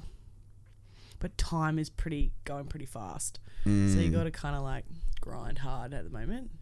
I don't know. And there's a lot of people doing a lot of things. So there's a lot more competition, I feel like, as well. Yeah. Well, I think DJing, I like honestly believe that like once these clubs start opening up a bit more and like, I just hope these governments just like help out the entertainment industry a bit more, because right now that's the last of they're concerned. They're concerned. You know what I mean? So, and then it's going to be heaving. Yeah. Do you know what I mean? And then we're all going to have shit tons of gigs. Yeah. So I'm pumped. So let's talk about Hard Fizz a little bit. Oh yeah. That's pretty exciting. I know. It's pretty cool mad. As fuck. Actually, yeah. We haven't really spoken about it the whole time. No, it's just something that came about. I think when I first felt pregnant. Yeah. So when we were doing taste tests, I was like, I don't even know how many weeks pregnant, maybe 15 weeks pregnant or something. And we went to do a taste test, and I rocked up, and they gave me all the drinks, and we were all there, like all the people involved. And I was like, I can't do it. And they're like, how come? And I'm like, fucking pregnant. They're like, how's your timing, Evers? And I was like, oh, fuck, I'm so devo. So I haven't even tasted the drink. Oh. I've sniffed it. Wow. And I've gone, oh yeah, that smells nice. That smells great. I'd love to get pissed on it, but I can't. Well, I've tasted it. It's nice. Yeah. But we're having a Fist launch party for just me when I've had the baby. So we're just like launching it again for me. But yeah, no, it's all happening. There's like a great amount of influencer investors. Yeah. Which is like Hayden Quinn from MasterChef. I think he was on originally. He's from Sydney. Yeah. There's a guy called Rich Penny. He used to be real high up in Zane Robe, and he's high up in a few bunch of brands. He's a legend. Then there's like Fisher, Chloe, his wife Chloe. Then there's the Bennetts. They own Faye Swimwear. There's just Billy and Jackie Cross from... They've run heaps of events. They also own like just everything. Anyway, and then this is like a really cool group of people that are all involved financially, but are also the faces of it. And it's just epic. And we've done stuff so out of the box. Yeah. Of alcohol, promo marketing. It's just been a really awesome a business to be involved in, and just a structure that I've never seen before being done. And I also believe there's a lot like that should, like, it kind of made me go, oh, what else could we do in this same format? Because it's just really, I don't know, it's really great. And it's just an alcohol, and we're just having fun, and it's just epic. Yeah. Well, it's crazy that sort of seems like the next level to this whole influencer thing, because I think that, you can be like, look at Tammy Hembrow, perfect example. Like the whole Sasky, is that her thing? Sasky collection or whatever. It's like you've got this huge following, and at the start of this whole influencer career, you're relying on these other brands. You're trying to get these deals. You're peddling other people's products, but you've got this huge platform, huge following, super engaged people, and you're essentially just peddling other people's shit. And like there's a bunch of money that could be made, and a lot of people have made a lot of money doing it, but there's a lot more money in having your own brand and pushing your own products. And it's almost like this is the next level of, and I think that just the term influencer in general came with this stereotype of like, well, you don't really know business. But now it's like a lot of these, like top tier influencers are starting their own businesses and taking a lot more control over it. Yeah. 100%. I actually would like to see more guys do stuff. You know what I mean? Because I don't see many boys that I know with good followings like do products. Who would be examples of that? Like Willie. Yeah, true. What an epic following. Like, seriously. What an epic human. Like, human, wow, you're so talented. And I could see him doing a lot of stuff product-wise, as well as like working with kids, and like he's just got like this epic following. Like he's got over 1 million subscribers on YouTube. Yeah, 1.6 or something. That's huge. Yes. That is huge for a guy that kicks a scooter around, Yeah. Well, I don't know. That's just one example that first came to my head. But yeah. I mean, I just think that there is definitly something. But then again, do guys don't buy much? I was gonna say, so like Ronan, Google like what? How did we Google this? It'd be like key consumer demographics, like male, female, because like it would be skewed so much towards female in terms of like consumerism. 100%. And like I feel like dudes buy like big ticket shit, like dirt bikes, jet skis, boats, what I mean? That's true. But chicks are buying like a face mask. Yep. Yeah, consumables, Yeah, 100%. That's what it is. Like on type in like Instagram. male, female. Like Instagram has taught me so much shit about baby products. Like, really? Oh my God. Like, I didn't know you can get these special ice block things that you there you go. put around your nipples. What really? What percentage of consumers are female? There you go. Women drive 70 to 80% of all consumer purchasing decisions. Fuck. That's pretty high, eh? That is, so that's like... That just answers the question. The topic. Hey, there's no fucking equality in that, Brooke. Where's your equality? We just spend way more. Actually, you guys don't. You guys buy your dirt bikes. They're fucking expensive. Yeah, but it's like a one-time purchase. Yeah. But we're female. We've got a lot more shit we have to look after. Oh, that eyebrow pencil we have to have because, lipstick. It's just like really quick sales, cheap, Yeah. Yeah, well, I mean... Guys don't need much grooming. No, exactly. So, but I feel like companies like Manscaped and shit like that are slowly sort of trying to change that narrative. But yeah, I mean, I think that's like one of the reasons why you're not seeing guys do it as much. Yeah. Is that it's just like a less consumable and market. Guys don't really buy clothes online, do they? No, not really. No. Yeah, it's so weird, right? You just walk into General Pants and grab a shirt. Yeah. Do you know what I mean? It's not like really like girls like will smash it online, clothing wise. Well, guys too, like I can wear the same shit over and over and over and no one gives a fuck. Like literally no one would ever call me out for wearing the same shit because they just don't, like I just don't think people notice in the same way. Yeah. But that's obviously like a marketing thing. Yeah, it's just men and women. Yeah. It's just mankind. I don't know. Yeah. We need like lots of things to keep our shit sorted. Yeah, it's very true. I know, and it gets worse. Far out. Like the fitness industry is huge. Yeah, so you've got is it My Fit Pack that you've got? They're called the Fit Pack. Fly Fit Pack. So what my whole thing was for that was like, oh my God, this goes back fucking so long ago. But when I was on the road, I'd get this like bag and I'd put a skipping rope, bands and everything together in this pack. And I'd like shove it in my suitcase and go on the road because there's places where there's really shit gyms and stuff. So I was like, that'll keep me going. Like I could just train in my room. And I was like, why can't someone invent something like a really sick cube that fits in your suitcase real good, that keeps everything flat, like just, and I'm just going to make it myself. It took me like years to like, because I would be into it, then get over it in a week's time or whatever. Anyway, so I just did that, and then I ended up making it. Then COVID hit, and no one's traveling anymore. And then my whole thing, and then I got pregnant. And then you got pregnant. And you so can't, I was like, I was going to go, oh my God, I was going to do these at-home workouts that I did on the road because I'm a really good skipper. I don't know if you've seen my videos. I'm like, all I used to do is skip when I'm on the road, and I got really addicted to it, and it makes you shredded. So I was like skipping, and everyone's like, oh my God, like where'd you get your rope from? And la la la. I'm like, I'm just going to import them because I am. And so I made this pack, Fly Fit. So it's like being fit on the floor. Look that being up. Flyfitpack.com. It's just being fit on the fly, you know. How long did it take you to get good at skipping? I did it ever since I was like 6. Really? Yeah. No shit. Yeah. So Maddie took these photos actually from Gold Coast Studio. Thanks, Matt. Shout out, Maddie. Lord. But it's just a really cool tight pack.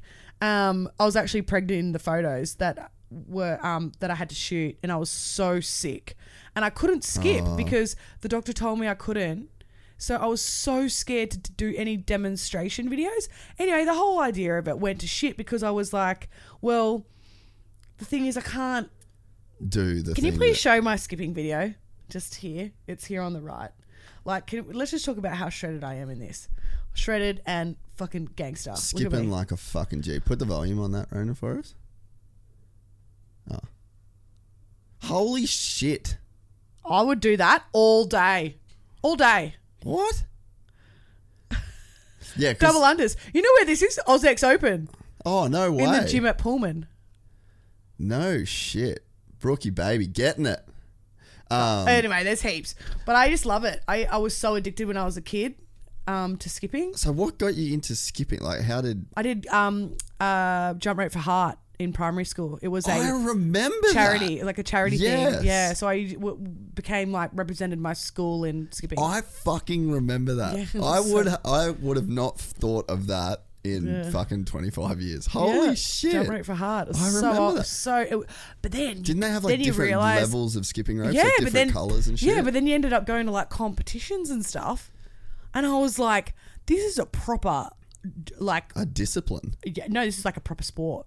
Yeah. It became like a proper sport.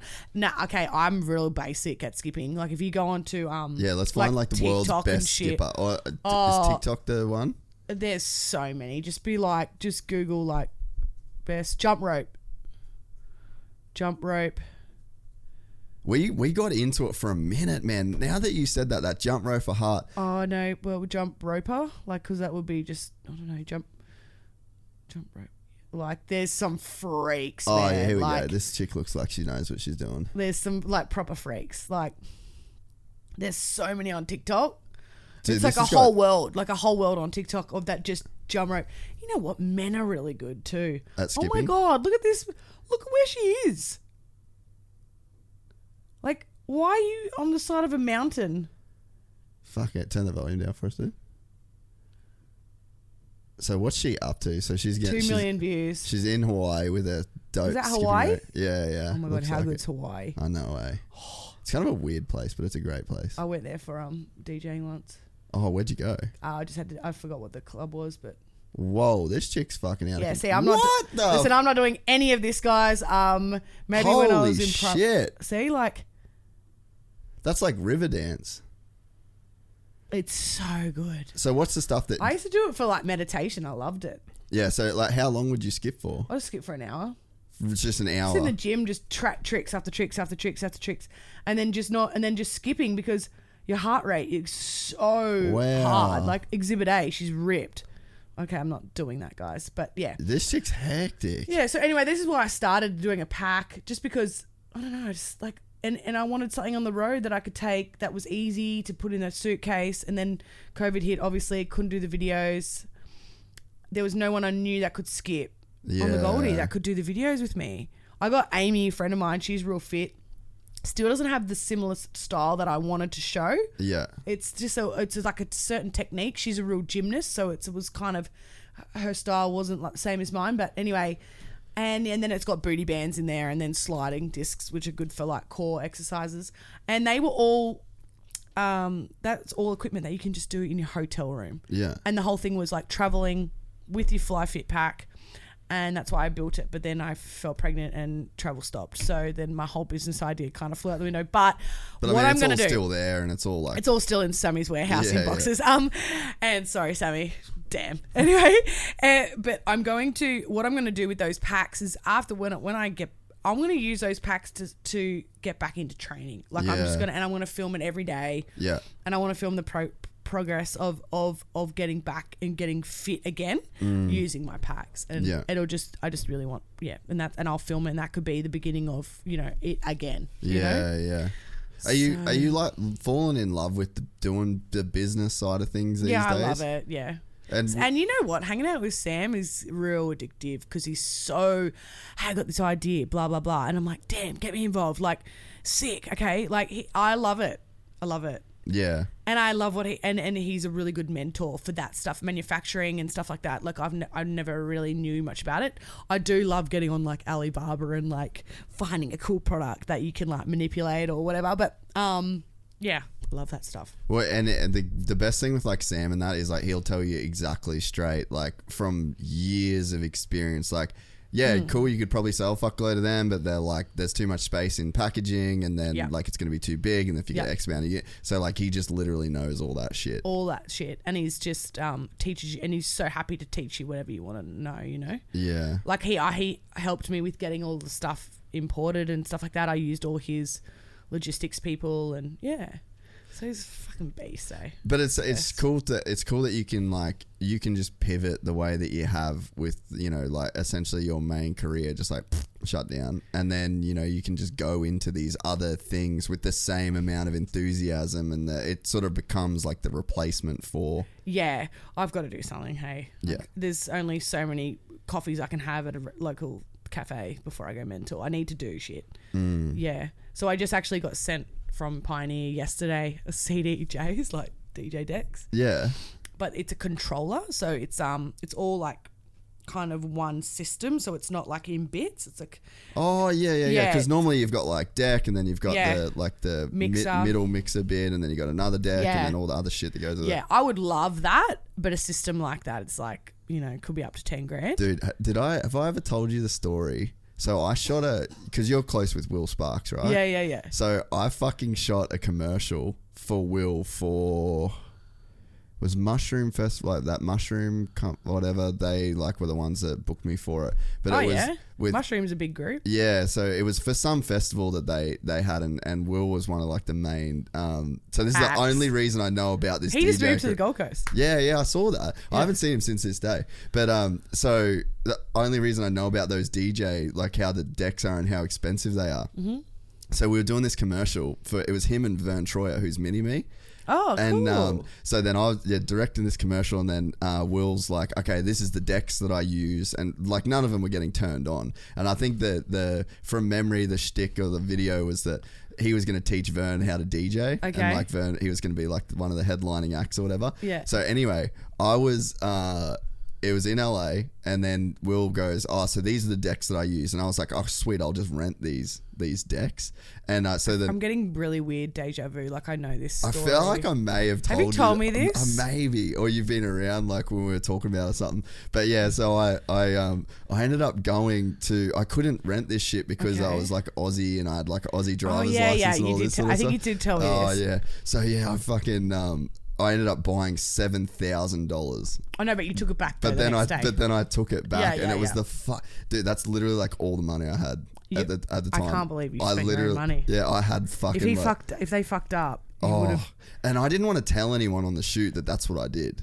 So like, because it kind of reflect on me, like, fucking, who's this cowboy? Like this guy's. That's a really big risk. Oh fuck! It was so sketchy. Because whoever sold it to you is so dumb. Because of course they're going to be used for one off and then sent back. Do you know what I mean? And I just made up the biggest should've- fucking bullshit story. Like I said to the guy, because it was from Guitar Center, and they've got like a really good returns policy. Oh, okay. So like if it's like within 7 days you can return it, but you got to kind of give them a reason. And I was like, so I went in there and I was like, I had this whole dude. I was so stressed about it. I had this whole fucking story in my head of like how I was gonna talk to the guy and buy him and say it was for my brother, and I'm like trying to help his career and shit like this, and like he's getting good and he's getting like really into it. I had this whole fucking deal, and then Who buys their brother a $7,000 present? yeah, because I'm like, man, You're a good brother. I was like, I really want to help his career, and it's like popping Wow. off, and he's like starting to do better, but he's like, this shit's holding him back. And then did the fucking shoot, went good, packed it immaculately, like I was taking photos of all this shit. Oh my God. And then packed it back in the. Were you just like, oh, don't lean on it, don't lean on it, don't, you know what I mean? Don't twist the knob like that. Oh, and I didn't want to tell them at all. Like I Yeah. didn't want to give them any doubt in my ability to do the fucking shoot. Yeah. And then I went back and I was like, the guy's like, what? Like, because he probably got commission on it and shit like that. So I felt like a fucking cunt. God. So then I went back and I was like, mate, you're not going to believe it. My brother literally just got sponsored by Pioneer. Like they've picked him up as a DJ. So gypsy life, full on gypsy life. Did they hate you? Nah, the guy was like super cool, but like I sweet, kind of thank hate fuck. it. I kind He's of. probably just a casual worker that doesn't really care, and he just like. But if you probably bumped into the manager and like, you know what I mean? It depends. You probably got a good guy. Yeah, you know what I mean? yeah. Like luck, total luck. Fuck, I was so sketchy. Because I feel like that would happen often where people would just go buy the things to borrow, like for Yeah. movie sets and shit like that. Yeah, I was Because tripping. it's so expensive. But this is a controller. So Yeah. it's like quarter of the price. And it's all joined. Just one unit. Yeah, but it's not like a big proper unit, and it's good to just keep at home to like fuck with a bit. Yeah. And I got it because I saw them advertised, and Matt has a really good relationship with Pioneer, and I said like, I've got a really good idea maybe for a viral video while I'm pregnant DJing with my belly. Yeah. Like, so I was like, I don't know Have if you it's done it gonna. yet? No, I haven't done it. When are you gonna do it? I gotta get the thing out of the box. Yeah, okay. Haven't even pulled it out. I have to get some different chords too from JB Hi-Fi. Yeah, right. Yeah. Have you so do you like? Is it something you practice and like you keep your DJ skills on point, or is it something you've done for so long now? Like I've done for so long that I don't really have decks. I had old decks when I was first starting, and then you just once you start riding a bike. Yeah. Okay, fair enough. Yeah, I should have a set because I should be learning new stuff. Yeah. And not getting to a club and learning on the job when you're on the piss, because that's like the worst thing. But again, I like being thrown in the deep end with a lot of things. Like I'll figure it out kind of I'll attitude. figure it out. Yeah. Yeah. Is it something thing. is it something that does change and evolve, like the whole DJ thing? Yeah, with like this decks new and- controller. I had to go on YouTube to work out some of the new features because I'm Really? like, what the fuck is that? and like what kind of shit are we talking? Like just different, like there was like I think it's called morph. I don't know what the feature was, merge or something. Where you merge into different tracks and stuff. Well, we don't have that on the other CDJs. And like Yeah. they have touchpads now to do sampling and shit like that. So it's like all different samples that you can do. They don't have that on CDJs. So you have to like work how to do them. And then, but it's all on your computer. So it's a whole different system. So it's like I think you have to like get the software on your computer and then it links to the thing.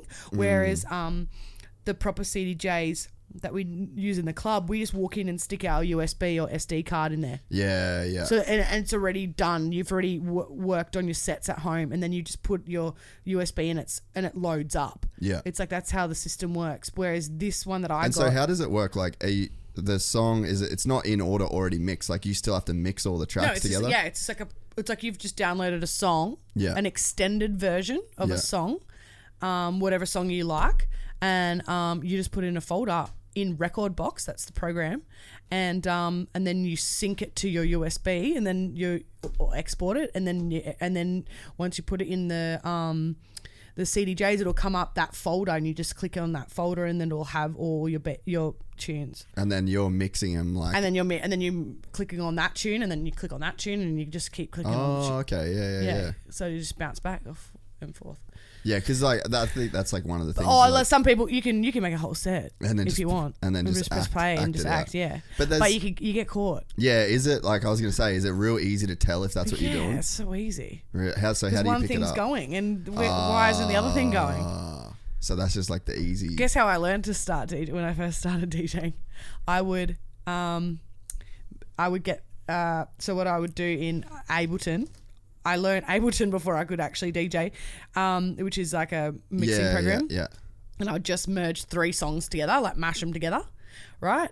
And then export that onto a CD because it was CDs when I first started. So that was one CD. And then I'd get another CD. So that was like 3 songs going. So I'd pretend to mix with the 3 songs. And then I'd only do one mix once, like after the 3 songs to the next 3 songs. Oh, do you know what I mean? yeah, So yeah. I'd do it in So groups. in 6 songs, you were only mixing one time. Yeah, so I only had like 6 CDs or something like that for the whole night. Whereas, and then it became 1 song per CD, and then it was like way easier. But I had to do that just so I get the confidence to do a clean transitions, you know. And then, but yeah, well, whatever. Fuck, everyone cheats somehow at the beginning. Yeah, well, I was gonna say like at the start, like it's so stressful, and I got like my first few gigs with some pretty solid crowds. Really? So how many people are we talking? Like, I remember one of my first gigs was at the Met in Brisbane in the Valley. What? And that's a big room. Yeah. If you've been there, like there's thousands Because of people. you had like a following. Yeah, because I had a sick following, and so I was like,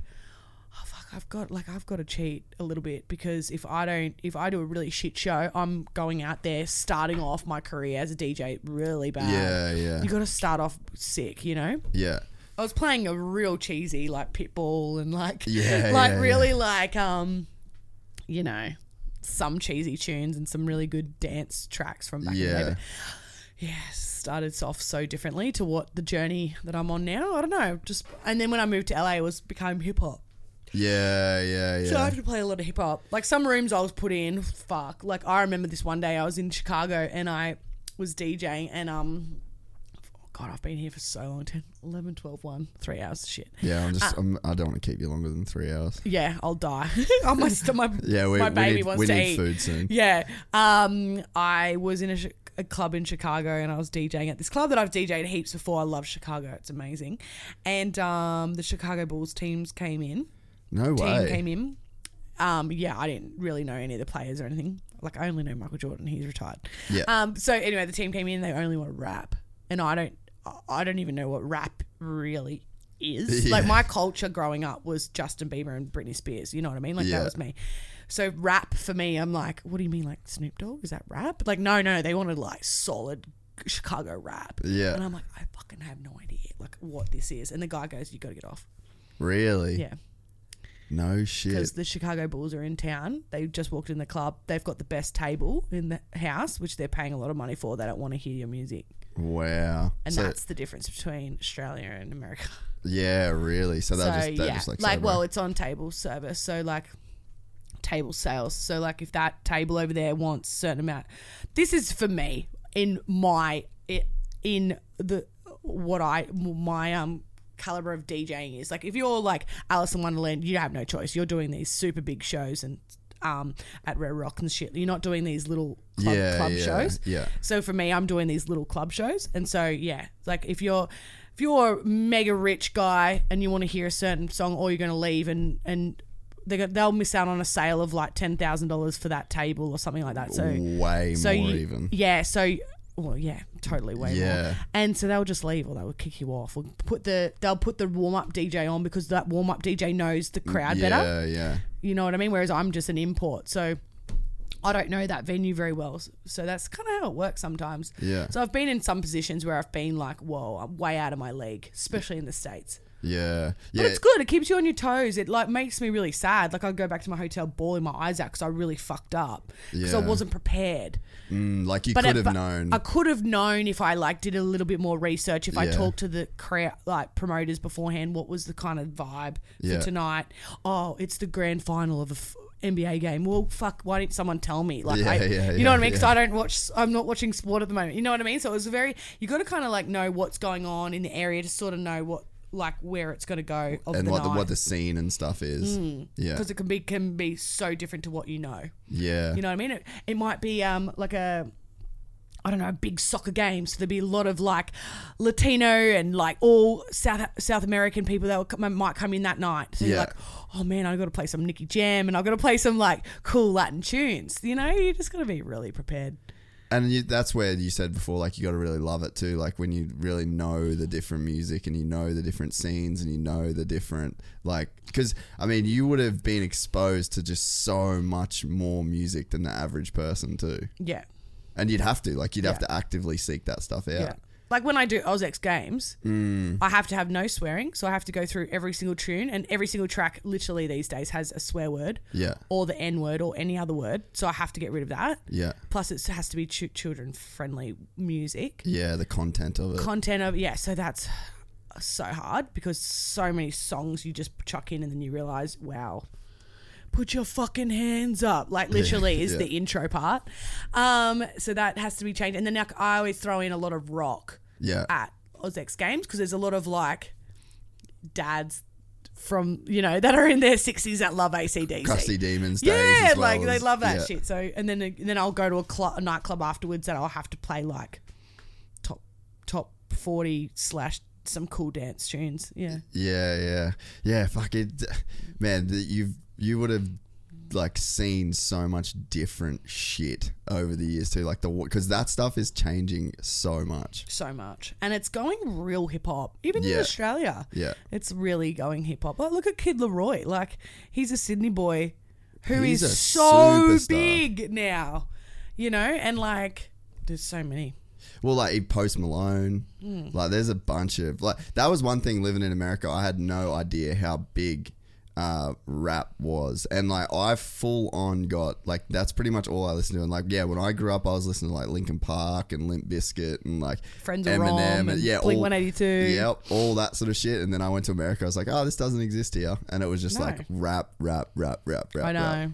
I know it's pretty heavy. Yeah, that's one. I mean, I've told the story in here a couple of times. I don't want to like go fully into it, but one of the things that really made me appreciate like rap music and rap culture was I was in LA, like living in Santa Monica when Kendrick Lamar dropped "Damn," that album. Oh, sick! And I just like it just took over the whole city. Isn't it the best? Have you had a similar vibe like that? Yeah. Oh, I love hip hop. Yeah, and you just get and like you just see. I just loved it. I love it. It's really good. But I don't think I would have loved it as much if I didn't move to the States. 100%. Because in Australia we don't really have that. But we don't have hip hop clubs. Like we don't really. Like if you go to Surface, there might be like top 40 hip hop-ish clubs. Yeah. Do you know what I mean? We don't really. Like it wasn't really like. But then when I think about it, what I loved when I was in grade 12, I loved Snoop, Nate Dogg, Dr. Dre. Yeah. I was like, I still loved my hip hop. You know what I mean? Like Dr. Dre, that album was like the Chronic 2001. Oh, it was like the fucking best. Nate Dogg was like my favorite, and then it was I got hoes. So good. Snoop, like that was when they were at their prime. Yeah, but it wasn't like culturally relevant to us. No, it wasn't culturally. Yeah. But so then when you go to America, and then like one of the streets that intersected where I lived was obviously on the super white end, but Rosecrans. And that's like I don't even know what that is. So like that goes all the way through like Inglewood and Compton, and then that's like Kendrick sings about Rosecrans a bunch, and then once like you've been to Compton and like you've gone into the city. Oh my god, I've been. Have you been through that? Oh yeah, a few times. Sometimes, babe, I've been in some bad situations. Really? Like, yeah, just like I'll pull over at a service station. Yep. To fill up my car by myself, at 11 p.m. Yeah. And I'm like.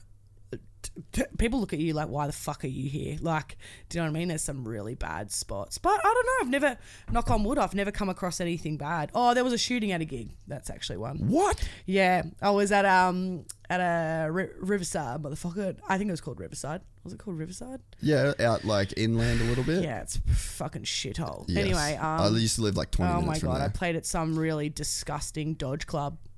And I was walking out and there was... a guy just like let off a gun and shot a girl in the leg or something, and I heard it. I was in heels and I was with my booking agent with me at the same time. I didn't even look back. I just started running in my heels, like fucking sprinting. Whoa. Then my car was like over this like concrete like garden bed thing. legged it, bang, over, tripped, stacked it, ripped up all my legs, jumped in the car, just pinned it. And I was like, anyway, I wrote a message to the clubber and I'm like, is everyone okay? He goes, oh, yeah, it's fine. It happens all the time. Casually. I'm like, Not to but me. like, what actually happened? Not to me. Girl got shot in the leg. Oh, casually. Like, rang up Suja, my agent. I was like, never fucking put me in that club again. Like, I don't want to work at all in that situation. Don't ever put me in that situation ever again. But like, it's hard. You don't really know. It could happen at friggin' any club. Yeah. You know, and you just don't know. But that was a situation where I like literally rang Matt and I said, we've really got to say yes and no to these shows.